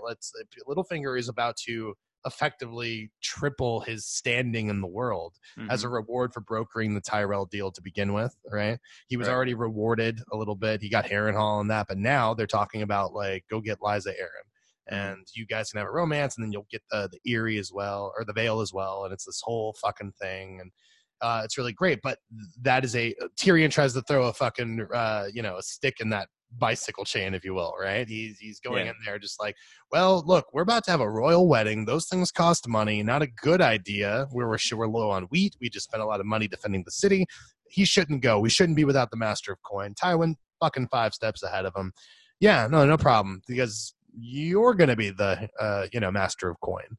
Which again, like, I love this scene because it gives Tyrion power, but the most miserable version of power. If anything goes wrong economically, the buck stops with Tyrion. You know what I mean? Mm-hmm. And also he's like, a lifetime of spending money has done me well, but I have no idea how to manage money. Right. This is not his strong suit. This is a guy who's throwing bags of fucking coins at, jailers to get out of shit. Right. He does not know how to manage money or anything like that. And the problem is, like, you can't negotiate with the decimal point. And that's sort of what Tyrion fucking realizes very quickly. Very apt analysis. You put it all in one sentence, Max. It's a good scene. I like it. It shows the defiance, and it also shows that Tywin is so fucking in control of everything that it doesn't matter what you do. And does not Tywin demands to know where Jaime is, and asks his, Master of Whispers, Varys, and Varys like, I don't know. Yeah, I honestly, it's just like, you're telling me that everyone in the North fucking knows. Everyone, period, knows that Jaime's out in the wind, but you don't know where he is. Like, again, it's a weird place for Varys to be. Varys has always prided himself on the intelligence game, right? His knowledge, and he's kind of rendered speechless at the moment. It's not a good look for Varys. And also, like, never usually the object of, someone's direct attention like that, right? Like the laser focus of Tywin. Varys' superpower is being everywhere and never being, like, mentioned or noticeable enough to be to given direct attention. Right. And now he's like, fucking first day on the job, Tywin's like, who the fuck are you and what are you doing for my fucking employee? You know what I mean? Right. It's like when Holly Flax comes to work at Dunder Mifflin, she turns to Creed Brad and she's like, what do you do? And he's like, excuse me. Like, this bitch is asking questions left and right. What do I do? By the way, I'm pretty sure there's an Office scene as an analog for every Game of Thrones scene. And as we continue this, for the truly traumatic ones, I hope we reach and find a Dunder Mifflin equivalent. But let's jump over to Brienne and Jaime, because would Scott's Tots be the Reigns of Castamere? It clearly is. Or would it be? No, it would be Dinner Party, right? Yeah, I guess it would be Dinner Party, right? Because that literally was like being stabbed in the pregnant. But I don't. Sorry. Anyway, we're spoiling shit. That's later season. Let's jump over very quickly. Captive, Brienne and Jaime are bickering as they're, like, in shackles of sorts. They're roped up. They're on the thing. The scene I really took away from this, more than anything, is they really impress upon you that rape is a fucking thing in this world, right? That, like, she is a more than capable physical specimen. We've seen her best many men and shit like that. Yeah. Yet she's still a woman in captivity from men who will not be taken to task or receive any justice from doing whatever they want. It's almost like a widely acknowledged and understood fact that, a fucking army full of dudes, they need to, rape every now and then. Well, dude, it hit me in a way it hadn't the first couple times I've watched this show. And I guess maybe that's the whole point of doing a deep dive, is really starting to see the things that maybe you didn't see the first 4 times you watched the show. Yeah. But it was something that really affected me, because it's just like, oh man, Brienne, you never think of her as like the object of that, because she's so capable. And at the same time, you realize that it doesn't matter how capable you are. Like, this is a world run by men of honor, but men of honor will fucking rape you. It was really hard pill to swallow, man. It was a good scene nonetheless. It's a little rough. Let's jump back really quickly to our boy Hot Pie. I did spoil this beforehand, but our boy Hot Pie, he's going to stay behind. The Brotherhood, without banners, they're about to take off. They put the Hound in a paddy wagon of sorts, right? They're transporting him. We don't really know where they're going yet, but they're going someplace. They're leaving there, and Hot Pie bakes a wolf for Arya. Doesn't look like a wolf, by the way, but whatever. He tried. His name is Hot Pie. He doesn't have an actual person's name, so it's the best he could do. Well, yeah, exactly. he's playing with the fucking no one, like, just the fact that he could use a medieval oven, like, all the power to him. From there, we cut back, Catelyn and the Blackfish, and again, a better expositional scene about the Tully family themselves. Catelyn tells some stories about when her father would go off to war. These, like, real childlike, impressionistic views of fatherhood and stuff like that. You know, she feels that way about him.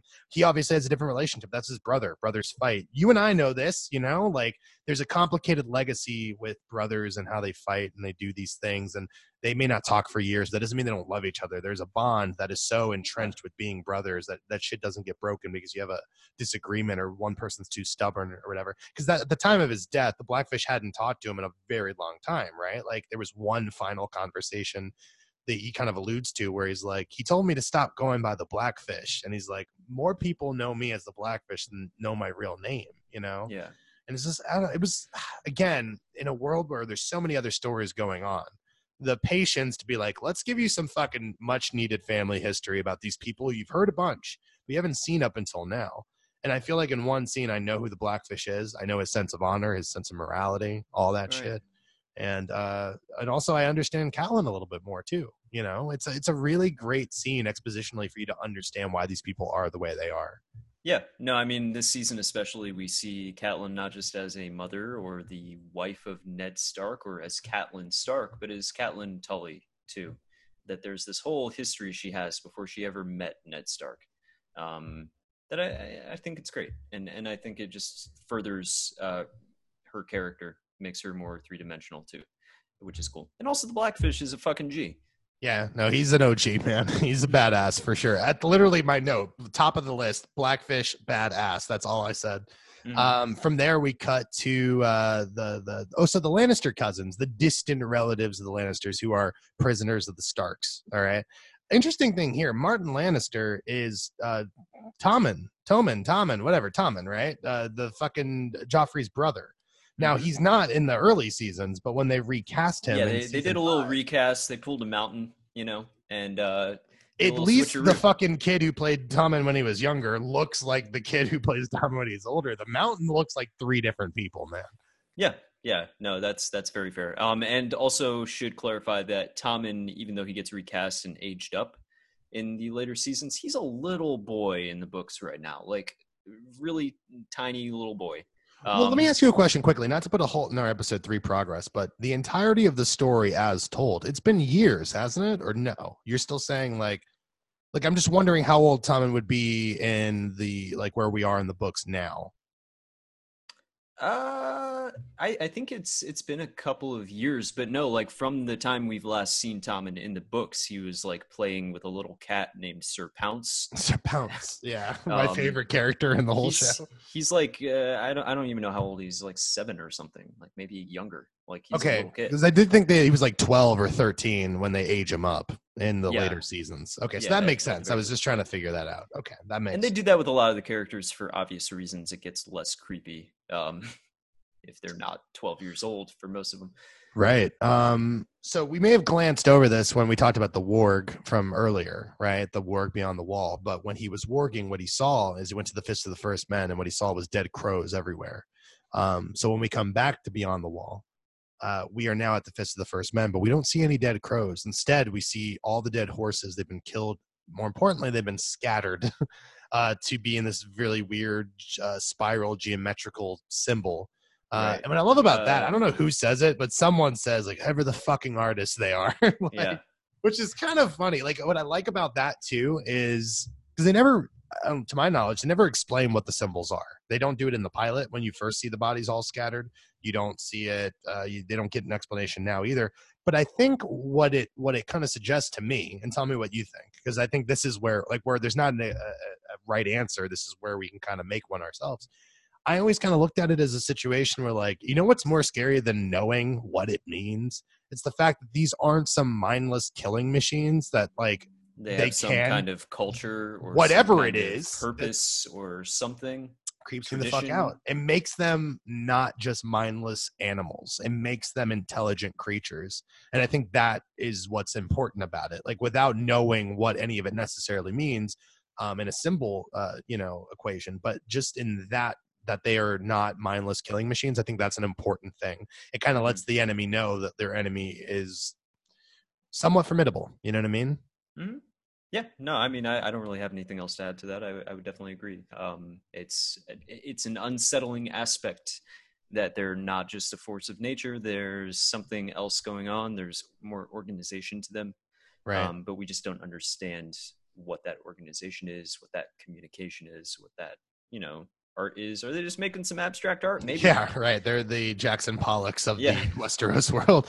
But no, so in that same scene, very quickly, Mance kind of gives the order to like, yo, ride towards the wall. He tells that to Tormund, right? And he says, like, wait for my signal. Like, have your talks to the warg. He's like, have your eagle, your hawk, whatever the fuck it is, your raven, have it fly by the wall every night. And when you see the fire, I'll light the biggest fire you've ever seen, and that's your signal to go. So there's some shit going on. Mance is about to fulfill, or at least He's act gearing on. up. Yeah, man. Yeah. And again, I like him the whole time. Like they have done nothing to make him anything, and maybe that's totally by design. It's just like I've not seen one indefensible action from Mance yet. Anything that would dissuade me from him somehow being inferior to the civilized world of Westeros. You know what I mean? So Yeah, I mean, the argument that you could make, and it is made, is that, when you bring the wildlings over the wall, that opens up Westeros, a civilized world, to some not so civilized people. Not all the wildlings are created equally, but as we find out later, some of them are fucking cannibal tribes. Right. Some of them are fucking terrible. Fens, man. Everyone hates shit. them. They're pieces of shit. Fucking Thens. But they're a means to an end. So, like, he needs all of them to accomplish his goal of fucking getting out of the north. Right. Still beyond the wall, because remember Jorah and or not Jorah, excuse me, Lord Mormont, and the rest of the crows are trying to head back to the wall because they know what's coming. They got to warn people properly. So they finally kind of come back upon Craster's Keep, and he's a godly man, as he keeps saying, because he's letting them in. Remember, they didn't leave on the best of circumstances, and yet this is their lifeline in the north, in the cold, in the winter. They don't really have another way forward without this dude. So they're kind of like, they show up unannounced, like hoping he's going to take them in. And even though he's a fucking douchebag, he does take them in for a little bit. I mean, he is. Give me another name. What is he, Max? Don't laugh at me. That guy's a total douchebag, man. No, yeah. I mean, that's definitely one word to describe him. That you could talk all day and never run out of words to describe this piece of shit. He's like, not. When I think douchebag, I think like frat really nails backwards hat. Fucking Ray-Bans. It also infantilizes him. It makes him not even worthy of an adult insult. You know what I mean? Which is what I really love about it. But in this scene, we also see that Gilly gives birth to a boy. Sam witnesses that after being insulted a bunch. By the way, great news for Gilly. Right, yeah, like boys are notoriously welcome. Patting her on the back and saying, "Oh, congrats on your boy." Craster loves him. He loves keeping him around and totally not leaving them in the woods for some creature to take. Right. It's a rough go for any boys born. Is all I'm saying. From there, let's cut back very quickly. We'll go to our boy Theon. Theon. We didn't really get into this, and we should have, but we have the introduction of the janitor, the introduction of Ramsay Snow at this point. He's not Ramsay Bolton. But he's like, hey, your sister sent me. I'm going to get you out. That's what he said in the previous episode. It's important because now he is back and he's like, I'm going to get you the fuck out of here. He fucking gets him out of the shackles. He helps him escape. He puts him on a horse and he's like, ride east. I'll find you. You know what I mean? Like your sister will get you out of there. And again, like, I'm just trying to put myself in the position of watching this for the first time being like, yes, he's going to get out. He's going to get out of there. He's going to be fine. It's all going to work out for him. It's immaculately plotted, man. Like in terms of when you get information, you know what I mean? Yeah. Like, it's so good. It's so hopeful. He's like out in the wide open country riding for an entire night pretty much, but finds out that he's still being followed by his captors. Right. I don't know if we just want to like finish up his story for this episode right now, or if you want to jump back to that. Well, I mean, no, because that doesn't happen this episode, so we got to wait. We have to wait one more up. It's in 4 that happens, what you're thinking of. So let's wait on it. But we can say this, that like while he's out riding, he is about to get captured again. And then the janitor, our boy Ramsay, saves him. Like he starts arrowing all those fucking people. Yeah, that's what I was going to say. Oh, okay. I thought you meant like the big reveal of it all or whatever. No. Like he gets like knocked off of his horse and one of his captors is like about to literally rape him. Yeah. And then, old Ramsay comes up, saves the day, shoots them all with arrows. I believe one of them calls him a bastard, which is a great touch. You bastard. Yeah, like that's the other part of it is I'm trying to figure out like, is this how fucking crazy he is? That like, whose men are these? Like he's just killing people for a practical joke. Like he's killing his own men. These are the Boltons. These are the Bolton men, and he's just like fucking amazing. Again, why do I like these people so much? It's like the dedication to the bit is so impressive. Just man. Why would anybody want to be a Bolton? Neither here nor there. Let's jump away from there. Let's go back to Stannis, and Stannis is having a fucking crisis of faith at the moment because Melisandre's about to leave. She's like, I gotta get the fuck out of here. I'll be back. He's freaking out. Where are you going? You're abandoning me. She's like, no.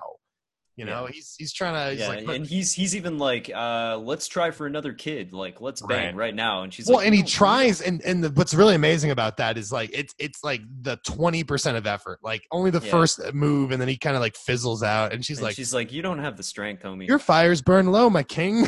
I'm like, holy shit. Like, but she basically is like, there are other ways. You're not the only one who has your blood's running through your veins, right? Which again, set up for later seasons, but like right now we're not even thinking about that, you know, because we, the audience, haven't even been introduced to some of these characters that will end up being so important to the overall mythology. And she's gonna go get some king's blood, and it's not Stannis's exactly point here, and she's off, and he's like, well, fuck, I don't know what to do. So that's pretty much where we leave him. Yeah, so now let's jump to the east really quickly because we get the namesake of the episode, the Walk of Punishment, which is in Astapor. I said it right? I nailed it. Yeah, nailed it. You did. You killed it. We see that again. This is a slave country, which and the liberated Westeros. That's not a thing, you know. In fact, again, why was Jorah kicked out of Westeros without any honor? Because Ned Stark found out Jorah sold men into slavery. It's a big no-no in Westeros, but not here, not in the Far East. And so she's kind of seeing all these customs. She's sort of appalled by it, rightfully so. Dany's not about it. She's getting some big ideas in her head and shit. But beyond that, she's also seemingly stuck between the ideology of Jorah and Barristan Selmy, right? Like they're homies. Like they're at this point, there's no competition between them necessarily, but you can see her kind of struggling between, what they're gonna do. I mean, there's this great line that Jorah has where like there's a beast in every man, and it stirs when you put a sword in his hand. You know what I mean? Yeah. Like the idea that are we gonna buy slaves or are we gonna buy the army? Like you have to understand that like these things are not necessarily mutually exclusive. And like she's talking about people fought for your brother, right? Because they loved him. They fought for your father because they loved him before he went crazy. And it's just like not because they were slaves or they were bought to do so, they were commanded to do so. And so she's kind of stuck between that ideology. It's interesting, but I'll give her more credit. The first 2 seasons of her kind of being helpless but failing upwards. This is the first time she kind of seems more in control of anything, and I think that's why it's so refreshing. Like for the first time, and I even say this in a later episode when we get to it, I'm totally on board with the Mother of Dragons thing, man. Like finally we get to that point. Well, we get some like really emotional arguments for why she deserves to be a leader in this season. Whereas in the first 2, we didn't really get a whole lot of that. It was a lot of entitlement backed up by nothing. In this season, it's about her, like she gets backup, and it's starting with Barristan. She doesn't just have Jorah who idolizes her to advise her. She has this other person with an opposing point of view. She's surrounding herself with people who are willing to disagree with her or advise her, and she's willing to take that advice or ignore it. But basically she's spending all this time walking around listening to this guy, what is his name, Krasnus? Right. Yeah, this just fucking this motherfucker is like who's that fucking the fly guy from Star Wars Episode 1? You know what I mean? That motherfucker. Yeah, that's basically who he is in this fucking story, man. Just like a righteous piece of shit. Yeah, and he's like talking shit in Valyrian the entire time while being translated properly by Missandei. Sunday. Yeah. Which is great. Another source of comedy. Like again, the early season really funny. Like really funny, and I love it. We have 2 more scenes to talk about very quickly, if you don't mind. Let's go back to King's Landing. Let's talk about Tyrion, Podrick, Ros, and Littlefinger. Essentially the transition of power, if you will. What I like about this is like even though Littlefinger and Tyrion are having their own scene, Podrick just keeps looking at like Roz's cleavage and is just like, oh shit. Like, yeah, you know what I mean? And she's playing with him too, kind of. She's like giving him the eyes and shit. It's this really adorable scene because we realize that Podrick is like young and like and pure and just a good person. He's just a boy. He hasn't been corrupted yet. And again, like the idea of paying his debt, Tyrion gets him a bunch of horse, right? He's like, this is for saving my life. This is on me. Have fun, kid. Well, and this brings me to kind of the biggest laugh of the whole episode, which is like, okay, then we jump cut. Podrick has now had his fun. He's come back to wherever Tyrion and Bronn are. And he like puts all of the money back on the desk. And Tyrion's like, no, Podrick, this was for you to go like fuck your brains out, like have fun. And he's like, no, I did all of that. And they're saying that he was so good that they didn't require payment. Details, Podrick. Right? It's like I don't know why that cracks me up so much, but it's just the fact that Tyrion and Bronn are like, sit down, motherfucker, because you're a stud, apparently. Right. It's amazing. We have to know what the fuck happened in there. I fucking love that. Yeah, not a necessary scene, but a funny one. Which brings us to the very end, which is Jaime and Brienne. Brienne, again, we talked about like, hey, rape is a very real thing. She's kind of taken away. She's like, we're supposed to bring the Kingslayer back alive. No one cares about you. And they're pulling her away. And again, maybe this is problematic. And I want to be able to address this as like two males reviewing a show where women are usually fucked with. Okay. The scene is she's being dragged away and the most horrific screams, man. She's like screaming and screaming because we know what's in store for her, but we don't see her. We stay with Jaime, and it's about how Jaime is affected by that scene, which makes me a little uncomfortable. But I guess I get it from the narrative standpoint where like, well, Jaime then talks them out of it. You know what I mean? Which is like, you know, she's from the Sapphire Isle. You know why they call it that? Because they make all the sapphires in the world, man. They're very rich. You shouldn't do that, which, as we know in a later episode, is not the case. It's not called that because they have sapphires. It's because the water's green.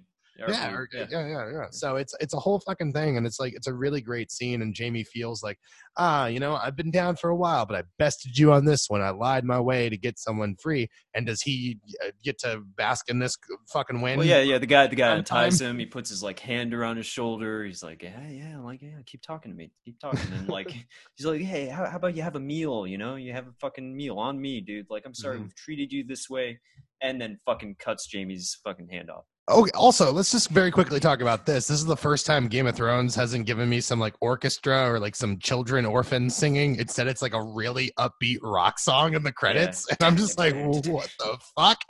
I have no idea what's going on. There's a great delay where Jaime's like,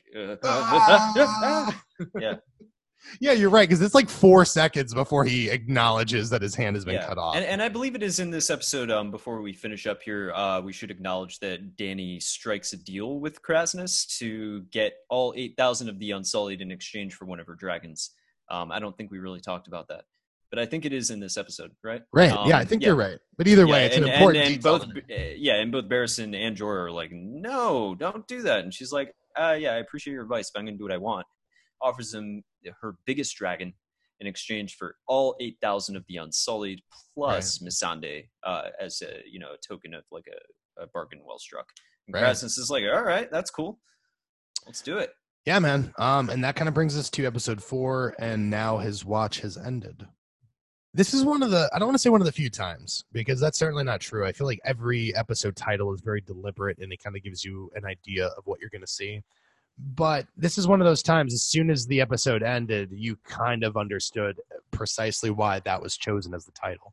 And now his watch has ended. So before we get into why, let's just jump sequentially into what happened, which is, listen, Jaime lost that hand at the end of the last episode, and we start with that fucking hand again, only this time worn around his neck as a fucked up trophy of the accomplishments of the brutality of the Bolton clan, you know what I mean? And he's just straight up wearing it around his neck, and he seems pretty dejected. I believe he falls off his horse.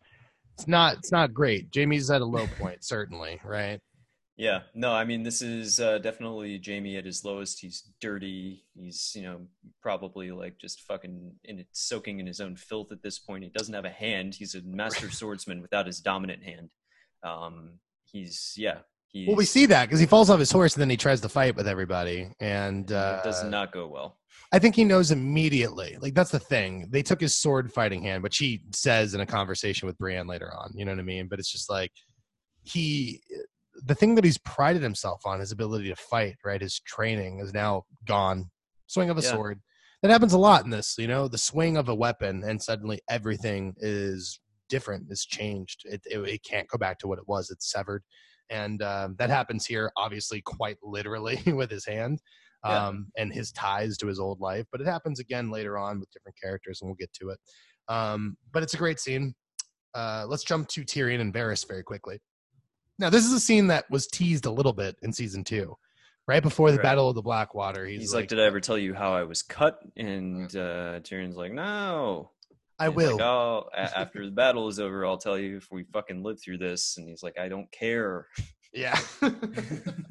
I'm surprised he doesn't have that same attitude, but I guess he kind of does. He's like, I can tell you if you want to know. And I guess Tyrion's like, all right, fine. Yeah. Tell me. He's like, do you want to know? And he's like, I don't know. Do I? Right.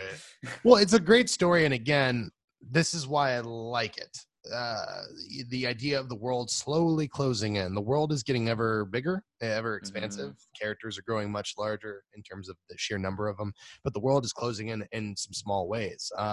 We hear that familiar music that we come to associate with the Melisandre, with the Red Lady, with the Lord of Light, with all of that stuff. With Eastern mysticism in general, like the idea of the Eastern magic. When he's telling the story and he tells about how a warlock once came into town and blah, blah, blah. I mean, the story is fucking horrific, pretty, expectedly. Basically, I think it was a follower of the Lord of Light, cut off his, private parts and threw him into a fire for blood magic. But the fucked up thing is Varys heard the voice back. He heard the warlock do something, and he heard it whispered to the flames, and he heard a response from the flames, and he said, ever since then I have hated magic and all those who practice it. And then opens up this crate, and this is in the meantime Tyrion is trying to find out, he's pretty much coming to Varys direct, and he's saying look, I don't have spies like you do. I didn't inherit. I didn't inherit all of fucking Littlefinger's, network of spies. So I'm depending on people like you. He's throwing himself out there. He can't fully trust Varys yet. Varys hasn't proven that to him, but he doesn't have an option. And he's basically I feel like my sister, and he's tried to have you killed. And he's yeah. And then Varys opens up this crate to reveal the same sorcerer. And tells this story of how he rose to power. Basically, as a boy, he learned to be a thief, and then he very quickly realized that the contents of a man's letters were worth more than the contents of a man's purse. Amazing line. Influence grows like a weed, and the tendrils of my influence stretched far into the east and wrapped around the same man who stole my manhood, basically. And I mean, the main point is you want your revenge, you can get it. You have to be willing to do things that you don't think you're willing to do, and you have to be patient. And that's the point. This is all these years, 30, 40 years later, whatever it is. Yeah, Varys is such a fucking badass dude. He really is. He's not a warrior. He's a fucking bald, dickless or ballless fucking guy. He's incredible, man, because he knows how to play the game. Yeah, he's willing to lay in wait and get his revenge when the time is right. Absolutely, man. That's what, this is one of those moments I talked about Conleth Hill being able to be funny in one moment, dryly funny, and chilling in the next. And this is a chilling moment. You're this guy is capable of some shit. Yeah, because up until this point, that's a really good point. Up until this point, you hadn't really seen him do anything violent, do anything that would really hurt anybody else. He was conniving. His information certainly would hurt people, but you hadn't seen him do anything. And this is the first time where you're oh no, he has it in him. He chooses not to do it. And with the same tone of voice that he would greet his barber, he says, "Hello, old friend," to the man who fucking mutilated him. To the guy he's kept an appointment with every 2 weeks since 72. You know what I mean? It's so true. What'll it be this time, Varys? So casual. I'm bald. What do you want from me? I just like to talk to you. Oh my God. So fucking perfect. I love it so much. Let's jump to Beyond the Wall again. We're at Craster's, and again, the descent is building. You already see the people being really shitty about a lot of things. Because they're kind of holed up there, and Craster he's taking him in, but he's not treating him that well. He's giving him fucking stale bread with bread, sawdust in it. He's making him sleep in a barn. Nothing good enough to sustain a bunch of men, specifically who Yeah. have already been malnourished from being, in the wilderness. They've been in the cold and they've lost some people and they've encountered some terrible things and they're stressed. And this is an army, again, full of degenerates. Well, not full of them, but like it's not a great mix of people. There are rapists alongside thieves, alongside people who volunteered to be there. That's a lesson that you have to be reminded of as we get to the end of this episode. Like, you can talk about the Night's Watch like it's this noble institution, and it is, but it's not necessarily comprised of noble men. Right. Absolutely. Yeah. And the best bet is to hope that these people can be transformed. Right. And we get that with the two guys who are with Sam. And again, I'm bad at names, but like those guys who went back and said, get up, you know what I mean? Yeah. Like those dudes kind of exemplify that, where they were different people. They were assholes. And then somehow they transitioned. They became these honorable people. They looked at Lord Mormont as a father figure. And it shows that, like, yeah, people who do go here, it doesn't matter why they came. Sometimes they can transform. But again, let's not kid ourselves about the people who are coming here and the reasons why. And that's a really important thing. Same scene, Gilly asks Sam for help, essentially, because she's like, the baby boy has been born. No one's real happy about it, least of all her. Have you given it a name? Why would I do that, Sam? Like, just getting really shitty. Because again, that's one of those things that's weird. I was thinking about this just from a psychological and sociological perspective. It's like, if I name a pencil and then I break that pencil, a part of you is sad because I assigned an identity to a pencil, an inanimate object. You know what I mean? Like, it's fucked up. Pulling a Community season one on me. Is that what it is? Oh yeah. Okay, cool. Like, it's just in general, it's like, but I could replace anything. You know what I mean? Yeah. It's just the idea that, like, once you name something, you've given it some kind of personality, you've given it a personification. And like, these women have been conditioned to, like, we can't name this thing because if we name it, like, the already overwhelming traumatic emotional abuse of having to kill my fucking son is amplified because I've named it. You know what I mean? And it's this really fucking sad scene. But essentially, she asks Sam for help. She's like, you got to help us get out of here. Like, you know what happens to this kid. And Sam doesn't know, but we, the audience, know. And it's not a good fate. No, yeah, it's not great. I mean, it's really fucking terrible. Like, really kind of puts you in the shoes of these poor put upon women. Because for the most part, aside from Gilly, they're just there. They're putting up with Craster. They don't have lines. They don't have personalities. They're just scared women who are in this terrible situation. And Sam is not equipped to talk to or deal with that, but he's trying. God love him, he's trying his best. She's trying to give his thimble back, and she's like, I don't want your fucking thimble, man. Like, I want my baby to be safe. He's so cute and adorable. Let's do some very quick scenes very quickly, because they don't have overall implications, but I do think they're worth mentioning. Again, Bran is doing his dream thing, and he's dreaming of the three-eyed raven. And he kind of realizes that he can't kill that raven. You know what I mean? He'll never be able to do that because he is, in effect, the raven. That's what's told to him. You know what I mean? So again, we're starting to go down a very weird path. The first couple seasons of Game of Thrones really kept magic on the fringes. This season, we're starting to kind of dive deeper, much deeper into it. And it's also starting to evade the subconscious of our characters. Bran obviously is important. Bran can warg. Bran is the three-eyed raven. We don't know that yet, but that's where we're going. It's implied, right? Our boy Jojen, right? Jojen Reed was his name. Mm-hmm. Nailed it. He did it. He says it. He's like, you're the raven. You're not going to be able to kill this thing. You are yourself, and right. We're getting there. It's really interesting that this is starting to become such a show of magic when the beginning of the show tried to be so ridiculously true to like a swords and sandal knight kind of thing. You know what I mean?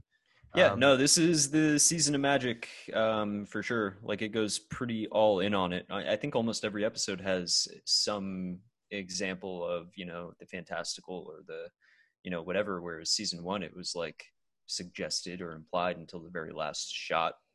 Season two, we get a few moments. This one, it's like there's giants, there's wargs, there's Bran getting these prophetic dreams, and we can get into Beric Dondarrion a little bit later, but there's some shit going on there too. He's prominent in episode 5, and I promise we will do a deep dive on that. But quickly, let's jump to the Septa, right? Because we have Joffrey and Marjorie they're kind of Joffrey's going through history. He's giving a history lessons about the Targaryens are buried here and this and that, and Marjorie is doing that thing. She's playing into it. Like, I can be excited, sure, whatever. Like, just playing it masterfully. Meanwhile, we have round 2 of Lady Olenna making her rounds. She really is making the rounds with like every like person that you'd want to see her go up against. She goes up against him, and this time, well, she's not really combative with Cersei. No, not at all. This is actually a really lovely. Like, this is one of the only times where Cersei, it feels like she's meeting not someone equal, halfway. but it kind of feels like they're communicating on the same wavelength.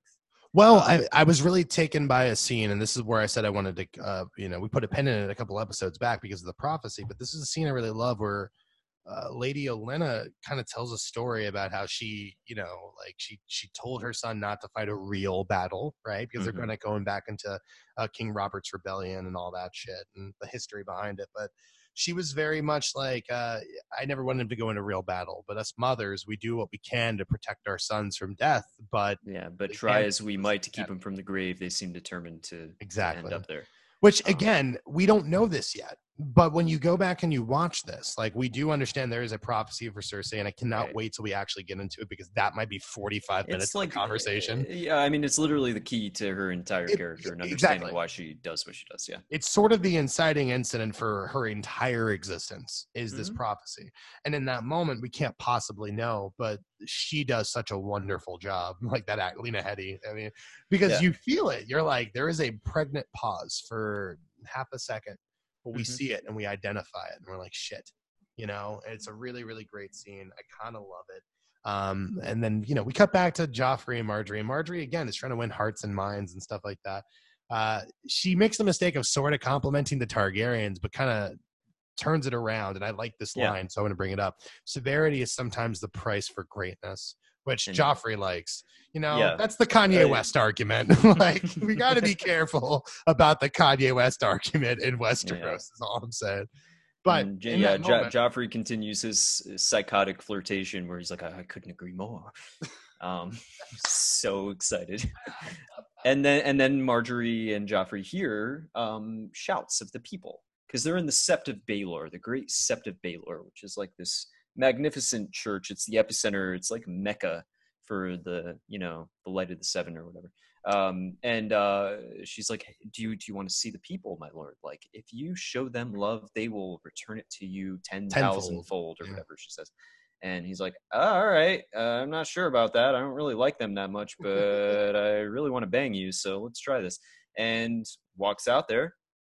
She waves. They all fucking freak out. He waves and they're like, oh, King Joffrey. And for the first time in his life, he's getting the love and admiration of the people. It's sort of like a common sense thing. It's weird that at no point the Lannisters were like, kindness. Because they don't concern themselves with the opinions of sheep. Right? Yeah, and unfortunately, they take that to heart to their detriment, I'd say. And you can see Cersei watching her son slip from her grasp in this in real time. Yeah, it's really incredible. Yeah. Where like they're holding hands and waving to the people, and she is one step away from being obsolete. Right. No, it's kind of amazing, man, and it's all well done. The acting is so on point for everybody that you believe all of it. But I want to say real quick, this episode, one of my favorite in the entire show's run. I think it is for me. Really, really wonderful. Specifically, this next scene, and I want to tell you why. The next scene is Ramsay, but we don't know it's Ramsay. Has now saved Theon and is now leading him back to the torture chamber. But again, we don't know that. We think he's leading him to his sister, to Asha, right? To salvation, and everything's going to be okay. Yeah. Before we get there, there's this really wonderful scene. And again, I'm obsessed with structure. I'm obsessed with the story circle. I'm obsessed with the hero's journey, whatever. Again, in regular shows, much like Tyrion, much like any other story, when we get to the low point is supposed to be the beginning of the redemptive arc starts. It's when things start to finally look up for our hero. And we get to this point where now he thinks he's about to be saved, and he's being very talkative to his rescuer, Ramsay. And he's talking about, he confesses for the first time that he burned the kids. And Ramsay's like, the Stark boys. And this is the first time he's like, no, not the Stark boys. Yeah. Right? So now the information is out there that the Starks are, the Rickon and Bran are very much alive.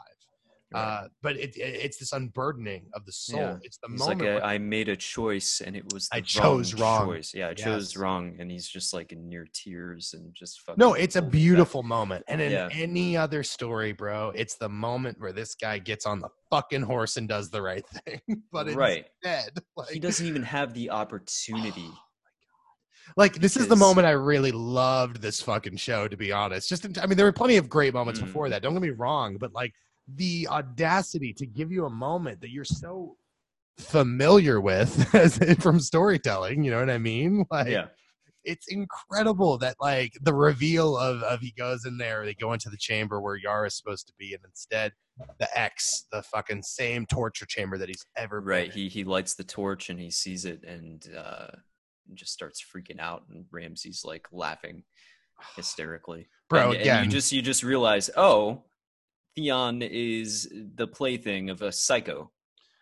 Is it not the coolest fucking, like, again, he's a psycho. I'm not saying he's not, but I respect him so much. Again, all of this was just to find out if the Stark boys are still alive, because the Boltons up until this moment are still very much on Team Stark. They're fighting for the North and shit. You know what I mean? Right. So it's very interesting that you're like, okay, all of this giant lie, this deception was just to get that one piece of information. They got it, and now he's back in the torture chamber, man. Right, back at square one. Yeah, no, like Ramsey at this point, he's like Bugs Bunny meets Hannibal Lecter. Thank you. Oh my God, that is the perfect fucking amalgamation of two. And Theon is unfortunately Elmer Fudd. Oh my God, always the Elmer Fudd. Theon is, man. It's a powerful fucking scene, and again, it really upends every expectation you have about how a narrative is supposed to play out, and it's amazing. I don't want to spend too much time on that because this is such a jam-packed episode. Let's jump very quickly to Jaime and Brienne. They have a really see you playing kind of talk here, where she's like, "What are you doing?" And she's like, "I'm dying." He's like, "Well, you don't die. You stay alive so you can act revenge." And he's like, "I don't care about revenge, you know." And I love this scene because it really is a spoiled rich kid being cut off by mommy and daddy kind of scene where like the first time you get fucked over by the world, like you're ready to call it quits. You realize this is everybody always, right? Like, that's fucking crazy. Why are you going to give up? And also don't tell me that there's no goodness in you, right? Because I know you saved me. I know that you lied to them, like to get me not to be fucking, assaulted essentially. And again, the slow redemption of Jaime Lannister. It's just this really, it's all earned, man. There's no point where you're like, that wasn't earned, like they play it so little by little until we get to the big climactic scene of next episode. And it just changes the game. It's immaculate plotting, man, on a character narrative arc. Yeah. Level. No, it's wonderful. And you never really get tired of anyone's story. And even if you aren't feeling a story, like that's the beauty of the show, especially in this season. I think they handle it so well in terms of pacing. Like, even if you're not feeling the Theon thing, like you're jumping immediately after that to like a Brienne and Jaime's dynamic. And it's like you almost forget that they're out there. And then you go there and you're like, oh, yeah, this is so enjoyable. Exactly. Yeah, and then you jump to Arya and the Brotherhood Without Banners. And it's just like this massive flowing story where all these characters are intersecting, and like this is really when that starts happening, when all the characters are scattered to the winds. They start intersecting and interacting, and you bring in new characters, and there's all this mystery and adventure. Like, this is kind of the season of adventure for me too. It's also, in a weird way, it's the season of Tywin, because Tywin is directly in the shit finally, and so his relationship with everyone is kind of coming to the forefront. And so the very next scene is Cersei and him have a conversation where, again, we were talking about the fact that if Cersei was a man, she would have taken over the game. Like, no one would be alive. You know what I mean? And she kind of says that plain, where she's just like, fucking Jaime can't take land. Did you ever think at any point when you were giving all these lectures about family and honor that maybe I was the only one listening? That I was the only one paying attention that would actually continue that legacy that you love so much more than your own children. Again, a low-key feminist. Like, she has her faults, but this woman is the fucking, Susan B. Anthony of Westeros. She's a trailblazer. She just doesn't want any other women to, like, which kind of puts a... That's the fault of it, but, It's flawed feminism. She's against all other women, but, But I like the scene, too, because as much as Tywin hates Tyrion, they have one thing in common, which is, like, the insult to Cersei of, like, you're not nearly as smart as I don't mistrust you because you're a woman. I mistrust you because you're not nearly as smart as you think you are, which drives her fucking crazy. You know what I mean? Which again infantilizes her, diminishes her intelligence, but immediately makes her quiver in the shadow of her father. And it's amazing that Tywin always has the fucking pull on his children, number one. But, you know, it kind of brings them right back to where they are. And it's just like, Tywin is going to run things the way he sees fit. He still thinks of Cersei as just a woman.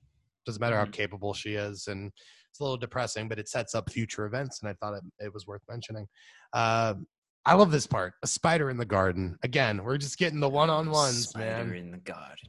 It's so good. I mean, like, again, I'm just like, Martin, you're a better writer than anyone gives you credit for. You know what I mean? Like, because he's wonderful, dude. Well, he's a wonderful writer, but my point is this, and I think we always have the bias of being in the present. We never know what's going to be considered literary merit in the decade, in the 2 decades. Like, we always usually have to be like 30, 40 years removed before we can recognize things as amazing. He's also got like the crippling side effect of like being a fantasy writer and a science fiction writer. Like he's a genre writer, and these aren't really like well. And that's not the same as people talking about the human experience. And it's like bullshit. He's doing the exact same thing through the comfortable guise of fantasy, because that's how you can really digest it. That's the point of genre. Yeah, like even if the prose wasn't up to par, which it absolutely is. Yeah. Even if it wasn't, just the level of plotting and detail and world building is. I mean, I'm not a fantasy expert, it's astonishing. But it's astonishing. No, yeah, it is. It's incredible.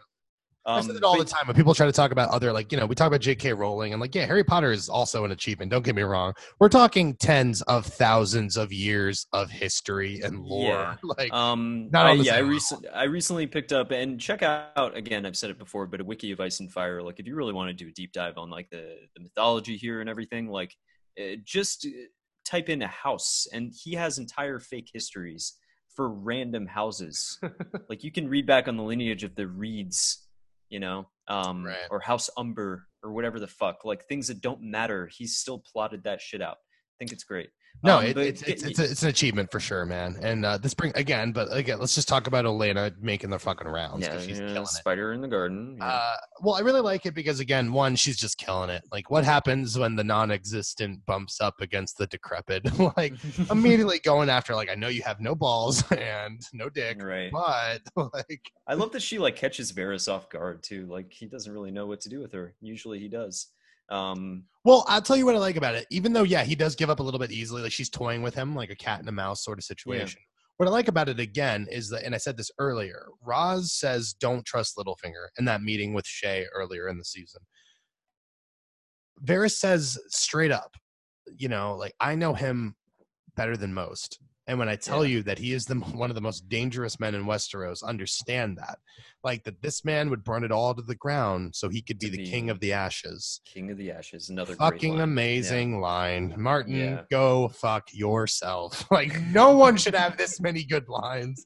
And he does it every fucking scene, basically. And this is the thing. The first 3 seasons are pretty much like straight up 90% adaptations, right? Like, there's a couple deviations and shit like that, but they stay pretty true to what's going on the page dialogue-wise. And so it's just like, this dude's next level. Yeah, and most of season 4, well, the back end of it is a little different, but yeah. But in any case, it's a good scene. And so what we kind of realize is that, you know, they're plotting something. You know, he wants to make sure that Littlefinger isn't going to be able to make his advantageous play because, again, Varys, above all, loyal to the realm, just wants to make sure that nothing's getting fucked up in that regard, you know? And so he sees Littlefinger for what he is, which is this true threat to the tranquility of the realm, and he's got to stop that.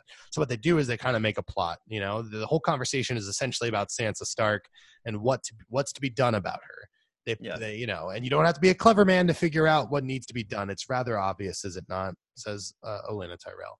And so, you know, we kind of get to that the next scene directly leads into that, which is Sansa and Marjorie have a moment. Sansa's praying, and then Marjorie shows up. She's like, "I so desperately want us to be friends," and you know, they have this like, moment. "I'd like that." And I really got to say, on this rewatch, I'm really liking Sansa way more than I ever have, or at least like in terms of like the sympathy that I have for her character, like what she's had to go through. Because again, reading the books, it was always kind of a drag when you got to her parts, because like you'd go from like Brienne and Jaime and like you know, fucking even Robb Stark and, you know, all that. And then you go to Sansa and she's just talking about like how depressed she is and how King's Landing sucks. You're like, whatever. But rewatching this now, like you really do realize like she's a child who's been put into this position. She has no friends. And this is the first time that someone's like, hey, I want to be your friend. And like she just immediately jumps on it. She's like, yeah, of course, yeah, absolutely. And she's like, you should check out Highgarden. I would love to take you there. Like it's an amazing place. Well, she's on board before the whole point, which is like, Yeah. the whole point is that Marjorie has her best interest at heart, you know? Yeah. Kind of. She's like, hey, marry Loras. And again, it's not completely altruistic. Like Loras Right. Marrying Sansa's the key to the North, especially if Robb Stark is defeated.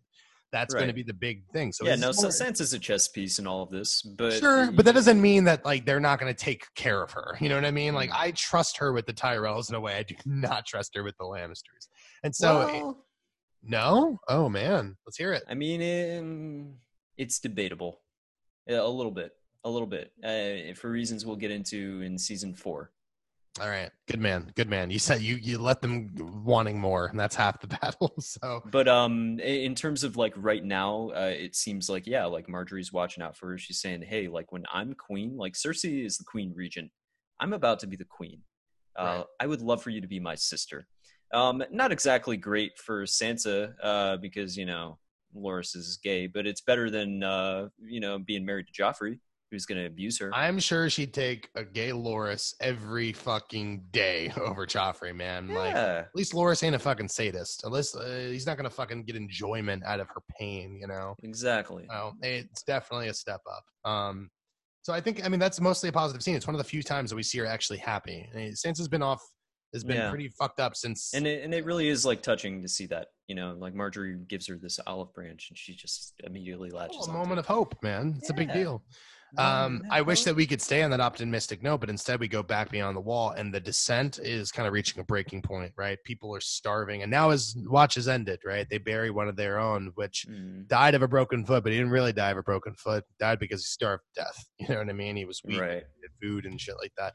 Craster's not feeding them well, and Sam's trying to come to the defense. He's got daughters to feed, and he's just like, yeah, but us, like, you know, the bad fucking people. Lord Mormont's trying to keep you know, the troops happy, but it's not necessarily working. And we finally reach a breaking point where someone calls Craster a bastard, and apparently that bothers him a little bit.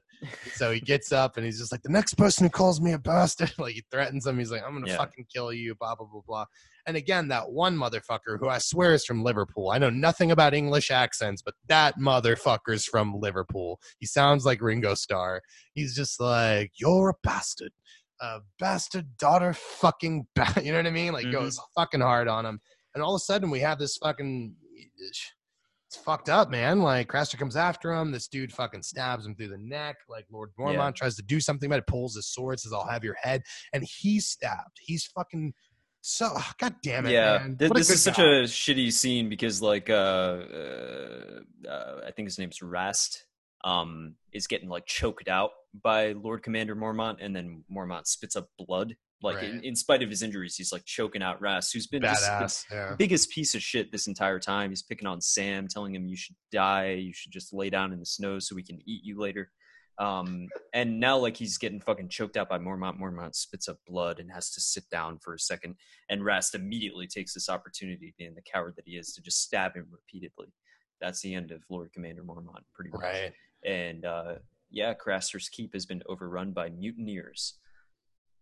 It's fucked up, man. Sam immediately runs to Gilly. He's like, we got to get the fuck out of here. And like, it's a bad situation. And again, we see a couple of the other knights watch the Loyalist, if you will. Like they're like immediately trying to fight back. And it's just really fucked up, man. It's a really sad scene. And again, it's something that comes back in way later seasons. This moment gets revealed, and I think season 5, season 6, something like that. But it's a very beautiful moment when it kind of comes back up, and you're reminded instantly of how honorable this man was, and how he was kind of killed for it. Again, don't be honorable in this world because there's none of that left. No. Very quickly, let's jump to 2 more scenes. We have Beric Dondarrion, fan favorite, by the way, kind of killing it. Shows up. He's got a really cool voice. He's got a great voice. Everybody in this show has a cool voice, man. What are you talking about? Like, everyone has the best voice ever. I wish, like, I hear my voice talking now and I want to punch myself in the throat because I'm not sounding like any of these cool fucking people in the show. But Beric Dondarrion shows up. We get this whole moment where, you know, you kind of get more of an exposition about who the Brotherhood Without Banners are, you know, right. Stark deserters, Lannister deserters, you know, like you people are say you're fighting a war, but you're running from it. You know, they're trying to judge the Hound, and they're trying to lay all these murders at his feet, and he's trying to hide behind a weird, fucked up sense of morality, where he's just like, I wasn't there, you know, and when I killed the butcher's boy, it's not my place to question a prince. Well, and again, he's also pulling the card of like, yeah, I'm a killer, so what? So are you. Right. Every like, man don't in this call room me is a killer. murderer and pretend that you're not the same. Yeah. Is the line, which is a fucking great line, and again, Right. it doesn't really do anything. And so we are set up at the end of this episode with this fight. Beric Dondarrion and the Hound are going to have a showdown because Arya, Arya watching on, and she's the one who accuses him of murdering the butcher's boy, because like up until then they're talking about like how he's just generally a murderer. She's like, you killed an innocent child. That's murder. And he's like, okay, like no matter how you fucking do it. And again, I think Beric Dondarrion's like, well, we can't prove it, so let's just fight. Like, yeah. He's like, they we're try gonna to have a settle trial things by the old combat way. and let, you know, our God decide. And we should make it clear, these guys follow the Lord of Light. They follow R'hllor. The folding of the world, man. Like the fact that we are now starting to see the mysticism of the East in the mainland. You know what I mean? Right. In a way that is definitely fucking more revealing and makes you feel like the world is somehow smaller. The Game of Thrones felt so big for a long time. This is the first time that you see that maybe it is infinite. It's finite. You know what I mean? Like there is an end to this stuff, and we start to see the world kind of fit together in a way that maybe we didn't before. From there, we cut to the East very quickly. This is how we end the episode, which, again, Dany has struck a deal. She's going to give one of her dragons, much to the chagrin of both Barristan and Jorah, to get the 8,000 Unsullied. About Cole Khaleesi. Yeah. Not cool. If you question me again, like you can fucking go. I mean, like she ain't playing that descent shit. But again, it's one of the first times, and maybe this is the note that I wrote again, where I told you, oh, this is the first time where I felt something. You know, the whole plan is like she gives the dragon away, seemingly. She gets the wand, as it were, right, to control the Unsullied. She's now fully in control. Her first order of business: kill as many people as she can, but only the people who deserve to die. Kill the it's done wonderfully, because up until now we don't know that she or at least Krasinus doesn't know that she speaks Valyrian, and he's been insulting her this entire time, calling her a bitch and a whore and all these are horrible things. So now she trades the whip that commands the Unsullied for the chain that holds her dragon, and gives the dragon to Krasinus, and he's immediately just like trying to fucking wrangle this crazy beast. And she's speaking in Valyrian to the Unsullied, and she's like, Unsullied, march forward. Kill the masters, man. Kill the masters. Any person who isn't a child that holds a whip, kill them. Right. And free the slaves. You know what I mean? Free the slaves. Having her revolutionary fucking moment, dude. It's amazing. Right. And it's the first time. Listen, I'm on board with that, obviously. But then the fucking guy is like, tell that bitch her dragon won't come down. And she's like, Dracarys, and like fucking lights him on fire. Dude, it's the first time that I am on hype about the mother of dragons, dude. And we also get the dragon breathing theme. I don't even know what that sound is, but it's like and then fire lights him on fire. We also get that nice moment where he realizes she speaks for Valyrian, and she's like, yeah, Valyrian's my mother tongue. I'm a Targaryen. I'm a fucking Targaryen. Yeah. Which again, like for world building purposes, I know I've said it before, but the Targaryens were the one family to escape Valyria before the doom of Valyria, before this catastrophic event.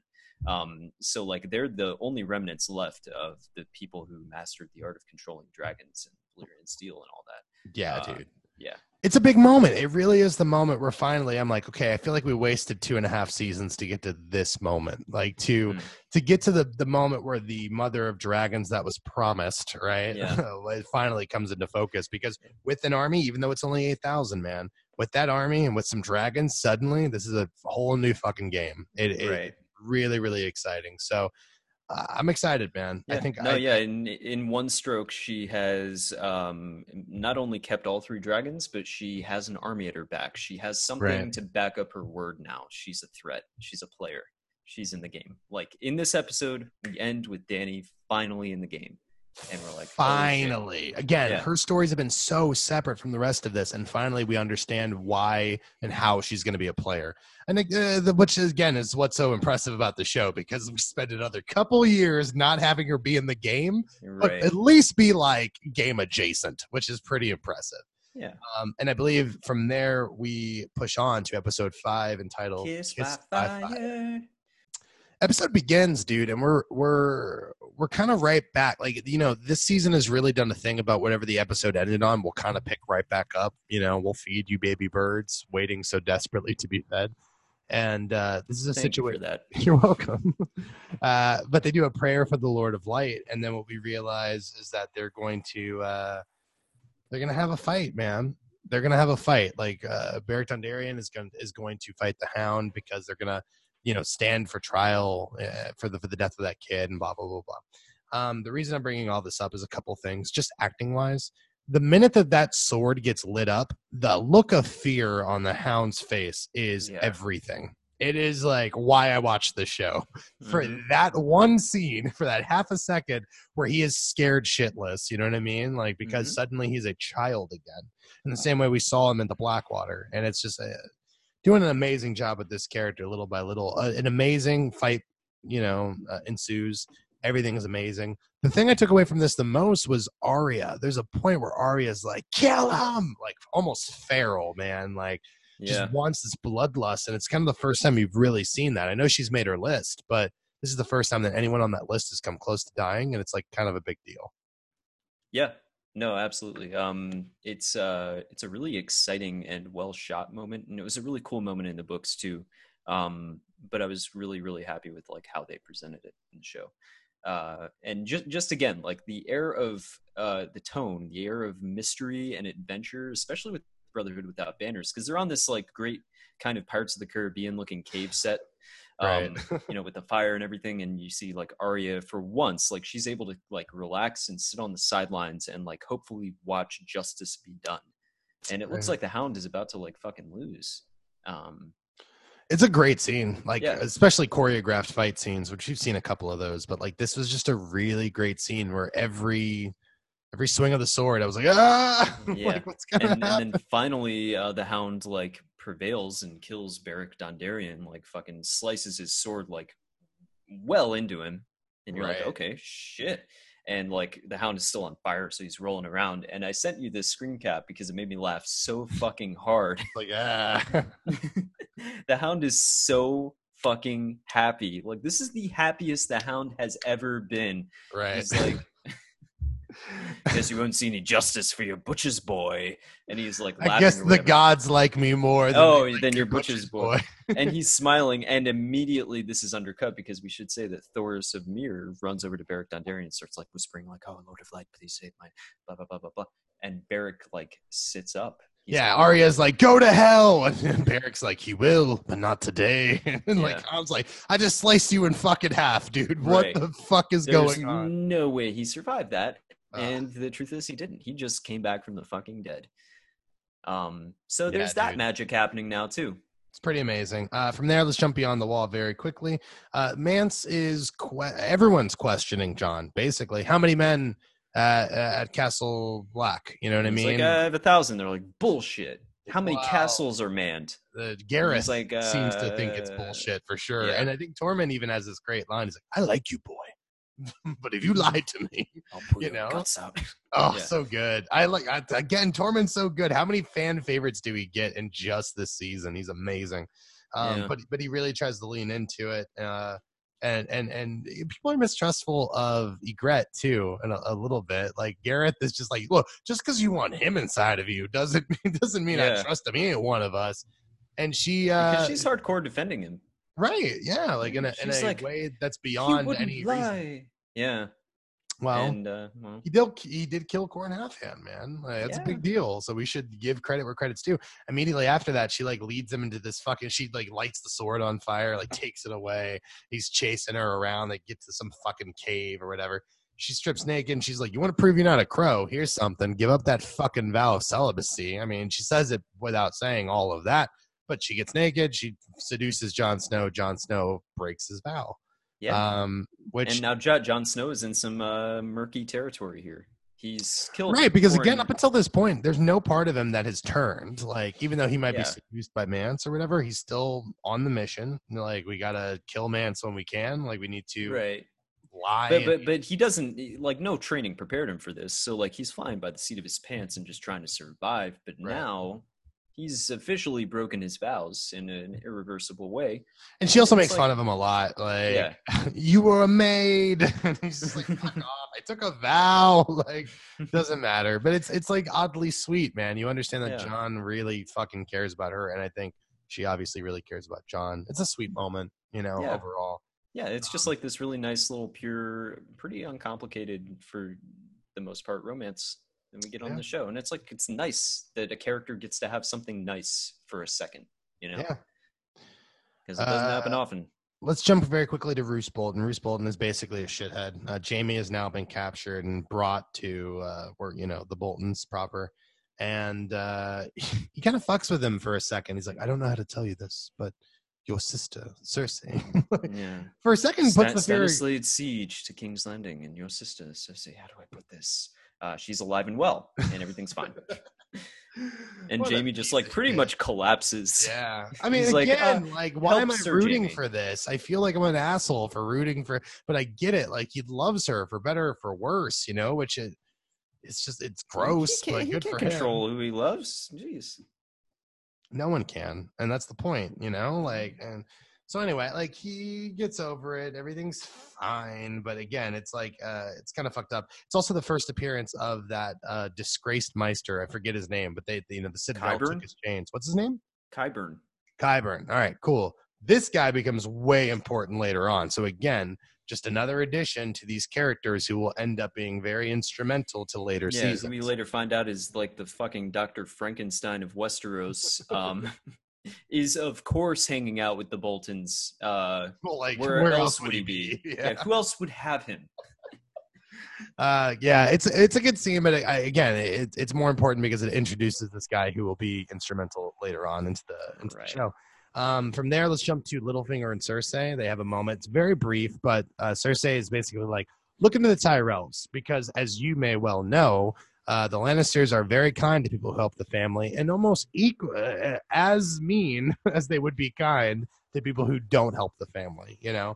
And essentially what they're trying to do is trying to figure out, you know, this plot. Like, she doesn't trust the Tyrells. She feels that Marjorie has her hooks inside Joffrey, and she's trying to do her best to get some information to help the Lannisters out, to alleviate this fucking problem that she thinks is so dire. And Littlefinger is playing the game, so he's going to serve whoever he has to serve at the moment.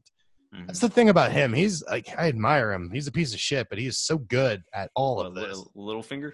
Yeah, dude. Like, he just like any like a weaker, like a less smart, a less intelligent Littlefinger gets killed season 1. Okay, like, he can't remember all the lies he's told, but this motherfucker is so smart. And we glossed over this earlier, but Varys kind of went to Raz to get her to work in his employ against Littlefinger. No, we went into that, I think. Maybe we didn't. I think That was very season, briefly. That was season 2, yeah. But you know, he's like, yeah, why don't you? Oh, it happens again in this season. She kind of comes up and she Oh. talks to Varys, and we glossed over Okay. that. But it's Yeah, it's like a reason I'm bringing it up, because they set it up in season 2, but we see it a little bit more. So again, it's just like the fact that this guy is so fucking good at the game. It kind of kills me, man. The next scene, and again, this is what this will bring my point finally to its point, which is the next scene is Tyrion and Olenna. Right, Olenna again making her rounds, talking to everybody, and Tyrion's main intention is to talk about, like, we about to have a royal wedding. It's gonna be really expensive. How do you propose we pay for that? Like, trying to do a verbal sparring thing, and he just isn't up to it. He is so kind of dejected and broken by not being appreciated, not being undervalued, he's this pretty other defeated. shit. He's in a position that isn't suited to him, and Olenna is disappointed, and she straight up says, like, I heard you have a reputation for being like a whoring, drunken buffoon, and you're really disappointing me right now. Right. Yeah. Well, which is sad is that she didn't hear that he was a drunken, whoring buffoon who was also smarter than most. You know what I mean? Right. Like, I think a part of her, and she didn't say it, but I think she knows. Well, yeah, no, yeah. She's She's saying it in like in a shitty way, but she likes a good challenge. Like, you can tell that she pretty much is bored most of the time because she's dealing with and talking to people that are way dumber than she is. So Right. she loves a good sparring match.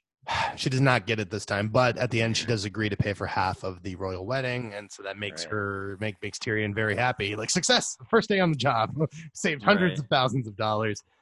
So, you know, seemingly an okay thing, even though, again, I love that she also insults Podrick here because he like comes in with like some prunes or something. She's you like, don't need to where'd talk. you go to, fucking Volantis? Well, then he tries to talk, and she's like, "Don't talk. I don't need to hear you speak." Like, right. It's amazing. But yeah, she's killing it. She really is like probably the best addition to this. Very quickly, we get a sweet scene with Gendry and Arya, where Gendry's basically decided to stay. He's going to be a smith for the Brotherhood Without Banners, and he's just like, listen, he may be their leader, but they chose him. You know what I mean? Yeah. Which is a big deal. And then he's like, I've never had a family. I've never had any of that. And Arya's like, I could be your family. Very sweet. Very sweet. Yeah. Comes back with like, you wouldn't be my family, you would be my lady, which I'm like, oh, that's sweet. But then I'm trying to remember how old he is in the story, because he could be like 15 or 16, I guess, but he seems much older. You know what I mean? I want to say he's like 15 or 16 in the books. So it's not that creepy. Okay. It's not that creepy. That I don't think I didn't take it as like a romantic thing or anything. I think he's just saying like, you know, you would be like there would always be a power disparity here. Like you're practically that's royalty. Much sweeter. Yeah. Okay. Yeah. Okay. Like we wouldn't ever be on the same playing field. We can't be friends. Well, that makes it way better. I thought there was like a slight brief glimpse at a romance, and I was like, I don't like it, but good. All right, it makes it much better. Let's jump very quickly to Lord Karstark. Right, so. Yeah. Look, this motherfucker's been speaking freely. You know, you lost the war the day you married her. He lost a lot, lost the casualties. He lost. Yeah, we should also make clear. I don't think we really talked about it. Lord Edmure Tully, the motherfucker who can't shoot arrows, basically compromised their position with the mountain. When dude, King what Rob's, a wonderful scene too. What's the fucking punchline there? Like, I could have had but instead I wanted to draw him out to the west, right? Where he'd be surrounded, and instead the mountains on the run. And he's like, I could have killed the mountain, instead I have a well or something like that. Like, it's not but the point of the scene is that they capture two minor Lannisters, pretty much like two Lannister cousins, distant relatives, at best. And Edmure's like trying to like say that like, well, like we might not have gotten the mountain, but we got some Lannisters. He's like, who gives a shit? We didn't get the Lannisters, we got some Lannisters. They have they have my sister, and you think that cousins are going to change the game? Like, no. Right. You know what I mean? Now they're imprisoned, these two Lannister boys, which we did talk about a little bit. One of them is Joffrey, or not Joffrey, Tommen, I mean. Future Tommen, right? And Martin Lannister plays Tommen when they recast it. Yeah. Anyway. Sorry. Karstark decides to lead the charge against these fuckers. He's like, he's done. He's fucking done with Robb Stark's, bullshit. He's not punishing the mother. He's not punishing Jaime Lannister for killing his own children. He's marrying some foreigner and compromising their war effort. They have half the men that they should have to be going up against the Lannisters. And now he's killing some Lannisters to get revenge. And which, again, you feel for him. He's lost a bunch. Like, I won't blame him necessarily, but I do think it's bad, and Robb is going to feel the effects of that no matter what. And again, this is what we talk about when we talk about the schizophrenic idea of honor with Robb Stark. Everyone is pleading with him. Everyone. His fucking wife, his mom, like, everybody is pleading with him that you do not need to kill this guy, because without him, we do not have a legitimate shot at the throne anymore. Like, the war will be lost, essentially. It's like Ireland and Scotland teaming up, and Scotland being like, nah, you know what? I'm out. Let's kill your king. Yeah. I mean, it's not a good look for anybody. And instead of heeding the advice of every single advisor he has, he kind of chooses to go against it. And it's not good. It does give me one favorite Robb Stark moment, which is where the guy he's like, I didn't do anything. I just watched. He's like, he just watched. Hang him last so he can watch the others die. And I'm like, all right, you're a cool king, bro. Yeah. That is some king's justice if ever there was some. But it is still a low point for Robb. Robb is continually making poor decisions and having things taken away from him. Yeah, I mean, but at this point, like Karstark is challenging him, like, yeah, you're not going to do anything to me. You haven't done anything to anyone else. Like, you're the king of the North, more like the king who lost the North. You know what I mean? Like shit talking in a way. And at this point, Robb doesn't really have a lot of options, unfortunately. So he elects, and we can talk about this later or now if you want to. He elects to fucking execute. Yeah, let's just talk about it now. I mean, this is the problem. With the swing of a sword, he effectively ends the war. Not in his mind, as he has some big revelation, and we'll talk about that in a second, but he decides to carry out that, which is something of honor. We saw Ned Stark do it in the first fucking episode. Yeah. So again, Ned Stark passed the sentence, he's swinging the sword. He's obviously Ned Stark's son. And Karstark, before the sword comes down, says, "You're no king of mine." And right. It's a big deal. They lose the Karstarks, yeah. So not great move, Robb, but he didn't have a lot of options at that point, but he did put himself in that position. So yeah, man. Very quickly, we go back to Arya. Arya's with the Brotherhood Without Banners, and basically they inform her, like, well, you're not like a prisoner, but we need money, so we're gonna take you to Riverrun and get a healthy donation for your presence, and we'll give you back to your brother and your mom. And she's kind of cool with that, but also not, because it clearly makes her a prisoner, and she doesn't like that very much. And also the Hound is getting away with it, you know. Well, the Hound earned it, you know. I mean, Beric Dondarrion has that conversation with her. He's like, I know you must be upset with me, but like the Lord of Light chose for him to live, and he'll get it another day, but you know, we have to abide by this. And then they kind of go into that idea of like how many times he's died. 5 times. Oh, this time makes 6. You know, spear through the eye, fucking spear through the heart, stabbed in the stomach, you know, like shot in the back. Like this homie's died a lot, and he just keeps on coming back. Right. And they don't really know why the Lord of Light has decided. I just say the words. The Lord of the Light brings it back. Yeah, aside from the shadow baby in the shape of Stannis, this is like serious confirmation that there's something going on with the Lord of Light. There's something going on with the gods and the mysticism. That's what I love about it. In this world, like, there is confirmation of faith. Yeah, like, this isn't like a trick of the light. This guy's coming back. Like, he's coming back to life. Yeah. No, it's really amazing, man. It's a great scene. From there, we cut back to Stannis, and we kind of, it's not the introduction. I believe we had a very, very brief introduction of Stannis' wife in season 2, unless I'm mistaken. But this is a different actress. This is like a recast completely. And it's a really great, it is. Yeah, it's a totally different actress. I looked it up because I was like, is this the same person from season 2? And it's not. And it's a great sequence because we see that like Stannis' wife is also praying to the Lord of Light, that she is totally on board with Team Melisandre, like that Melisandre gave Stannis a son, sort of. You know what I mean? She's totally fine with it, you know, because she's a goddamn zealot at this point, and pretty crazy. Stannis doesn't really want much to do with her because she's crazy. Well, there's a couple of interesting things at play here, which is, one, she wanted to give Stannis a son, never did. And there's a bit of a Queen Anne thing going on, if we can quote history and The Favorite, right? Where Queen Anne took rabbits. This woman has literally just kept her petrified children in jars. It's the equivalent of formaldehyde or whatever. And names them all, you know, really fucking creepy, sad shit that we'll never understand because we're guys and we can't grow children inside of us. Like, that said, probably not great for your mental health, you know, to have that just sitting out in the open. At least put it in a cupboard. Like, you break it out when guests come, but like, no, it's a really great scene because you kind of see where she's emotionally at already. I really like that. Also, it shows the resentment that she has towards her own daughter, which is what, Shireen, correct? I don't want to fuck that up. Okay, what a fucking lovely character. And again, I don't want to call it a fan favorite, but someone that we obviously really like and we want the best for. She's a child afflicted with some kind of grayscale that was stopped before it ever spread. Yeah. But an embarrassment to her mom. Her mom doesn't like want to recognize her at all. Stannis, for his faults, kind of loves his daughter, man. Yeah, you know? He just doesn't know how to show it. But he does, because he brought in every maester, every, you know, medical professional that he could from everywhere, called in every favor, and something worked. They don't know what did, but something Yeah, stopped a the effective cocktail grayscale. of something. It Yeah. ended up working. He has his daughter, and even though she's like an embarrassment, Yeah, she's got like a scarred up face, but like she's she's still a it's little a great girl scene. You also who's realize she's a bright girl. yeah. She has a relationship with Sir Davos. Like she Yeah, this likes Davos a lot. wonderful relationship with Sir Davos. He's more of a father to It's her kind of than the best part of the Stannis back is. end of this season is Yeah. like that entire relationship. But we get the news that like Sir Davos has been put in the cells, or at least she gets the news, and she's not really cool with it. Well, yeah, she like her face immediately falls. It's like he's a traitor and like he's gonna Mhm. rot in the cells. And then like he stops and looks at her and realizes like this hurts her. Yeah, Like this is making my daughter feel bad, and he doesn't know how to like make up for that. Like it's this great little acting grace note.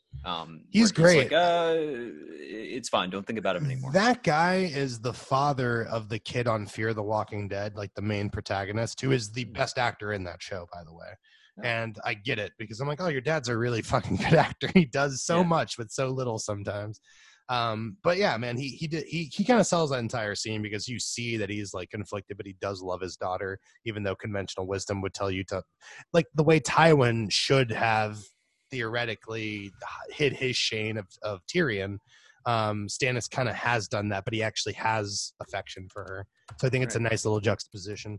From there, let's cut to my favorite scene of the entire first half of season 3, which is it's really a toss up between the Catelyn Stark, Jon Snow scene and this scene, which is Brienne and Jaime take this bath together. And a couple things. I want to give the credit where it's due that this dude is a wonderful actor.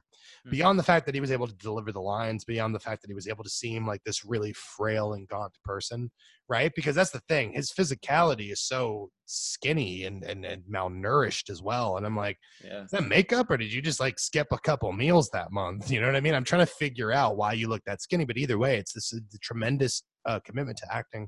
And we get this story. We get the full exposition of the Kingslayer, which is something we've heard pretty much from the beginning of the series. We know Ned Stark resents the fuck out of him, but we get the confirmation of how Ned Stark came to see him, and we understand why he did what he did to begin with. And what I think is even more sad is that he tells the story, but it's the first time he's ever told this story because he knew immediately it didn't matter what story he could possibly conjure up, that he was forever branded a disloyal Kingslayer, an oathbreaker, and that's forever his legacy.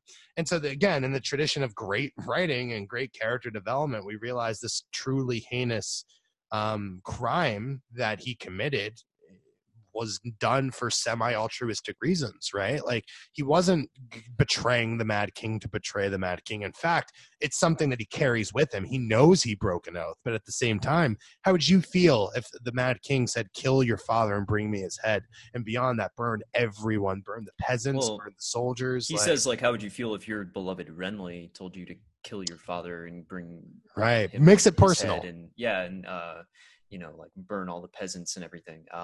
It's really wonderfully delivered, really beautifully shot, just like this really nice close up, and then cutting to Brienne, who does a great job too of just reacting to this and seeing him as like this. It's really similar. I don't want to compare it to another show because the other show's totally different. But you're caught up with Better Call Saul? Yeah. Okay. The scene where Jimmy gives that big speech to his the probation board or whatever.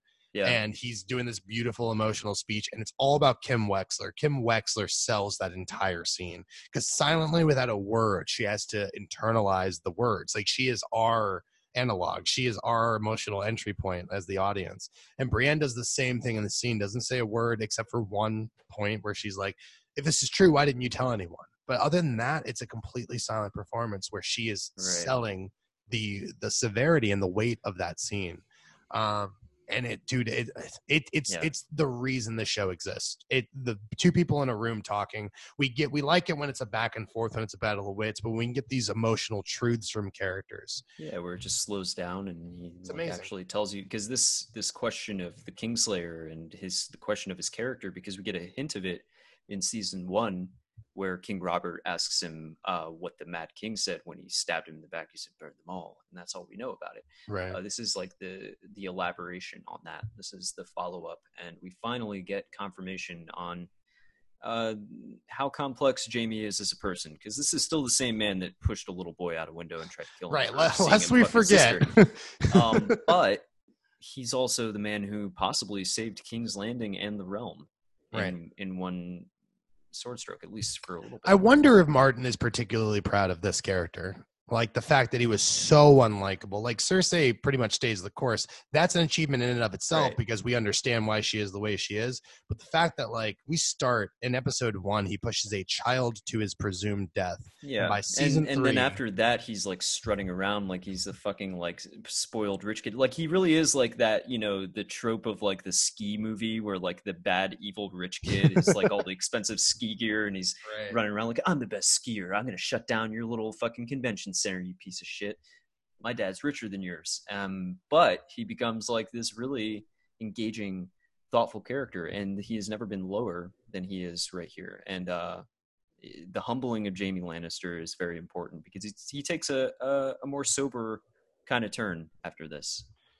Yeah, I mean, it really is the great redemption. I also think it's the scene that sort of seals his fate. You know, we're recording this. We're about 4 weeks away from the new season. Or no, Yeah. 2 weeks from the new season. God. Like we're rapidly approaching it, man. Yeah. And I think it's a really interesting thing to talk about where this scene will stack in the great pantheon of Game of Thrones scenes, but specifically, if this show ends any other way for his specific character, where he doesn't do a certain thing that will lean into his legacy, but at the same time make him honorable all over again, just like the first time, it'll feel like a real, a mistrial of justice in Westeros. Like, I don't like from the story that they're telling, that is the only way the story can end because it's bittersweet. And we now know who Jamie is. Maybe that's Right. who he always was. Maybe removed from the pompous and the titles and all that shit, he maybe always would have been this person. It just makes you like him, especially because the Tyrions aren't great, the Lannisters rather. And I should mention the scene ends in a really wonderful way with him like basically passing out in Brienne's arms and her saying, help the Kingslayer, and he says, my name is Jamie. Jamie. Oh, yeah. So pretty. Yeah, it's a great scene, man. And it's really lovely shot. Where else do we want to go in this? Well, let's go very quickly. Let's go back east because there's a great scene where Barristan and Jorah are kind of reminiscing about the Great Wars, and they even mention the dude from Brotherhood, the Brotherhood Without Banners, not Beric Dondarrion, but the other guy, Thoros of Myr with his flaming sword. They talk about it, which again, the collapsing of the world a little bit, where we start to all hear these characters have history with each other, and they fought on opposite sides sometimes. Yeah, but even when they did that, there was still there was still respect, man. You could still respect the warrior, and I loved that. Well, because they all understand that this is a game at the end of the day, and like Barristan talking about, serving these different kings and serving bad kings and everything. Like it doesn't. Well, it brings me to that line of dialogue. Like for once, before I hang it up, I would like to serve someone I feel good about, someone I believe in. Do you believe in her, Sir Jorah? You know what I mean? And Jorah's like, with all my heart, I do. And we even get the further confirmation that, like, no offense, Jorah, but your presence here might be a problem when we get back to Westeros because you sold some men. Jorah, to his credit, very honorable, won't deny it, straight up admits it. Yeah, I sold people. I deserve to be dishonored. But I believe in Daenerys Targaryen. Again, his initial reasons for being in the East with Daenerys Targaryen, maybe not the most altruistic. In fact, not the most altruistic. But in this moment, I truly believe that he is a true believer. And I think that's he has nothing but the best intentions. Yeah, man. At this point. We also get the intro to Grey Worm because she lets the Unsullied choose a leader. And they're like, my name is Grey Worm. What's up? Well, it's a really good scene because Grey Worm immediately kind of gets the waterworks going. Like, choose your own name, not Grey Worm. And he's just like, I like Grey Worm. It's a name of pride because, yes, this is my name when I was taken from my parents, when I was enslaved, when all this happened. But it was also the name when Daenerys Targaryen set me free. Beautiful moment. Amazing. And again, a fan favorite. You know what I mean? Like, yeah, and this is also like one of the first times where it's like, oh, Daenerys is like doing good. Like, she's like doing good for people, right? She wears it on her face too, like she seems very happy and proud. Like I think she understands the import of what she's doing here, and I think this is where she gets a taste for it because basically she becomes the liberator. Like from this point because on, like in her own way, she was a slave too. She was a child bride. She had no agency whatsoever, and she is now like in a position of power, in a position to help people, and she's seeing not so much that Westeros is the only goal here, like she can help people along the way. And that's kind of great. So she's liberated the Unsullied, and they have still chosen to follow her freely, because that's a point that is made, I think, by Jorah, or is it someone else? But basically saying that, like, yeah, people followed, your father or whatever. Jorah made that point. Yeah. So like the Unsullied love her. She has loyal followers, not just bought and paid for followers. It's a really big moment. Like I said, last episode, maybe this is the first time I'm on hype about the Mother of Dragons on paper, but this is the time it kind of coalesces into something real. Yeah. Where you understand these people are following her because they believe in her. Yeah. Season 3 is definitely Daenerys's, kind of like how Tyrion's was season 2. I think season 3 is kind of Daenerys's like upwards trajectory. Like, oh shit, like this is where it's at. And Emilia Clarke really at her best here too. After I was going to say, everyone really steps it up. Performance on season 2, yeah. Everyone steps it up. Even Jon Snow. Like, this is the first season where I'm fully on board with Jon Snow's fucking angsty kind of performance thing, because he really reins it in. He walks the line finally. Right. And I think he's really good. Very quickly, it's just a quick scene. Rob, we're back with Rob. We're in the north. The Karstarks have deserted, as was previously fucking mentioned was going to happen. But he comes up with a big light bulb idea. There's only one family with that kind of power, with that kind of manpower, blah, blah, blah, blah. And the very house that he scorned is now the house that will be his salvation, according to him. And he's kind of turning back to the phrase, right? He's going to go hat in hand, tail between his legs, asking for help from the phrase after he scorned them by not marrying Walder Frey's daughter. So it's an interesting plot development, especially for the second half of the season. And I just wanted to mention it very quickly. I love this part. Littlefinger honeypots Loras. Okay. He sends a dude in there to basically flirt with Loras, fuck with Loras, just to extract some information. This is all part of, when Cersei first visited Littlefinger, like, I need you to check on the Tyrells.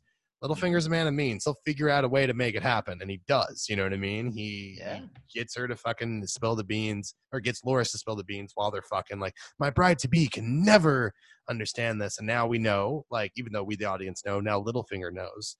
Sansa is to be wed with Loras, which would, again, secure the key of the North for the fucking House Tyrell and not for the Lannisters. This is a big deal. Right. Yeah. No, super big deal. And also just the fact that Loras immediately is just divulging information. Yeah, not very good with state secrets. This motherfucker would have security 1 level only. Like, he could never be trusted with the aliens, okay? That shit would never happen. Like, Baelish didn't even need to try. Like, that was a shot in the dark, and it just worked so well. Immediately. This guy planned for 4 or 5 different contingencies. Never in his wildest dreams would plan one work, Right? He felt like he wasted he, like, an tossed afternoon. That one off. He's like, that's round 1. We'll see where round 5 gets us.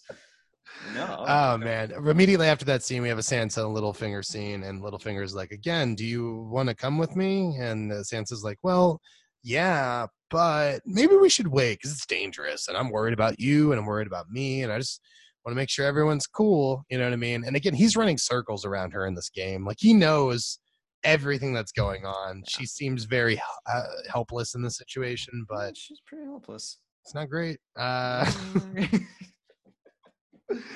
But it's important. Also, the hand kiss freaked me out because maybe because he says, "Call me Peter," not Lord Baelish, and the hand kiss. Like, again, remember last season we talked about? Is this the beginning of creepy Littlefinger? He's got his ideas. We see that very subtly moved forward. Again, very very subtle in the plotting. They will take this very slow until things need to happen, but it's all there, and I think that's what's really impressive. From here, this brings me to maybe my third favorite scene of the whole first half of the season, which is Tyrion walks into a room, walks into the chamber of the hand or whatever, and he sees his sister Cersei chilling, and he sees his father Tywin, and they're chilling, and everything's not good, and she's smiling, and he's like, I don't like when you smile. That's off-putting as fuck. Like, why are you smiling? You know what I mean? And he's cracking jokes, and Tywin's like, your jokes are not appreciated here. It was just great. But basically what comes up to it is just like, listen, like the Sansa is the key to the North. Littlefinger has provided the information that the Tyrells are making a fucking move to basically secure Sansa. If Robb Stark is gone, which he is now undermanned, Sansa is the key to it. This is a plot. We don't have to confirm anything in the public. We just have to stop that plot from coming to fruition. So what do? We need to get Sansa a suitable husband. Tyrion's like, well, that's a great idea. Yep. Until it's Tyrion. Find out it's Tyrion. And that whole scene is played to perfection because Cersei's just smiling. Like, she's just loving every minute of this fuck you moment to her brother. And he's petrified. Getting like, her buzz on with some wine. It's great. It's great. Up until the moment where he turns it on her, and it's even better. Like, somehow I forgive the Tyrion and the injustice because he gets to fuck with her. Yeah, and he's like, "Would you think you were going to be a widow You're forever? Like, doing your motherfucking duty. Marry Loras Tyrell." So again, we're trying to secure everything. We're trying to secure the North. We're trying to secure the seas, the second richest family in all of Westeros. Like, this is a good thing. Do it. She's freaking the fuck out. She has no desire. It's just really crazy to me, by the way, that there was a time in history where like wars could start and end based on marriages. Right? That's all it took. No, but it's, again, listen, dude, I'm sitting here, and this ends the episode, and this effectively ends the review for the first half of season 3.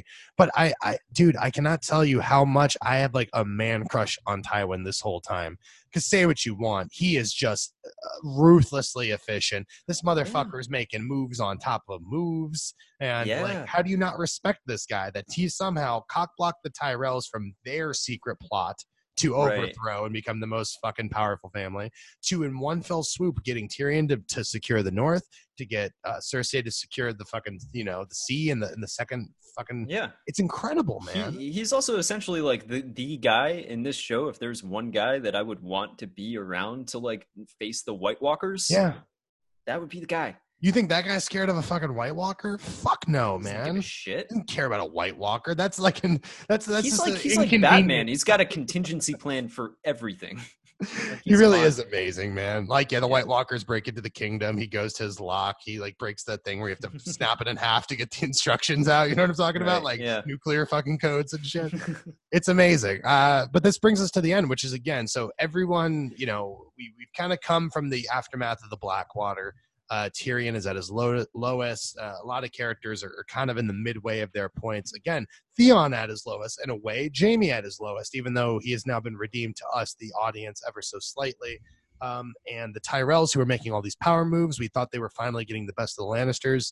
The Lannisters have now set themselves up to be in the best position. Robb is having to go back to the Freys in order to try to make a deal to salvage the war that he essentially ruined by marrying Talisa. Nailed it, finally.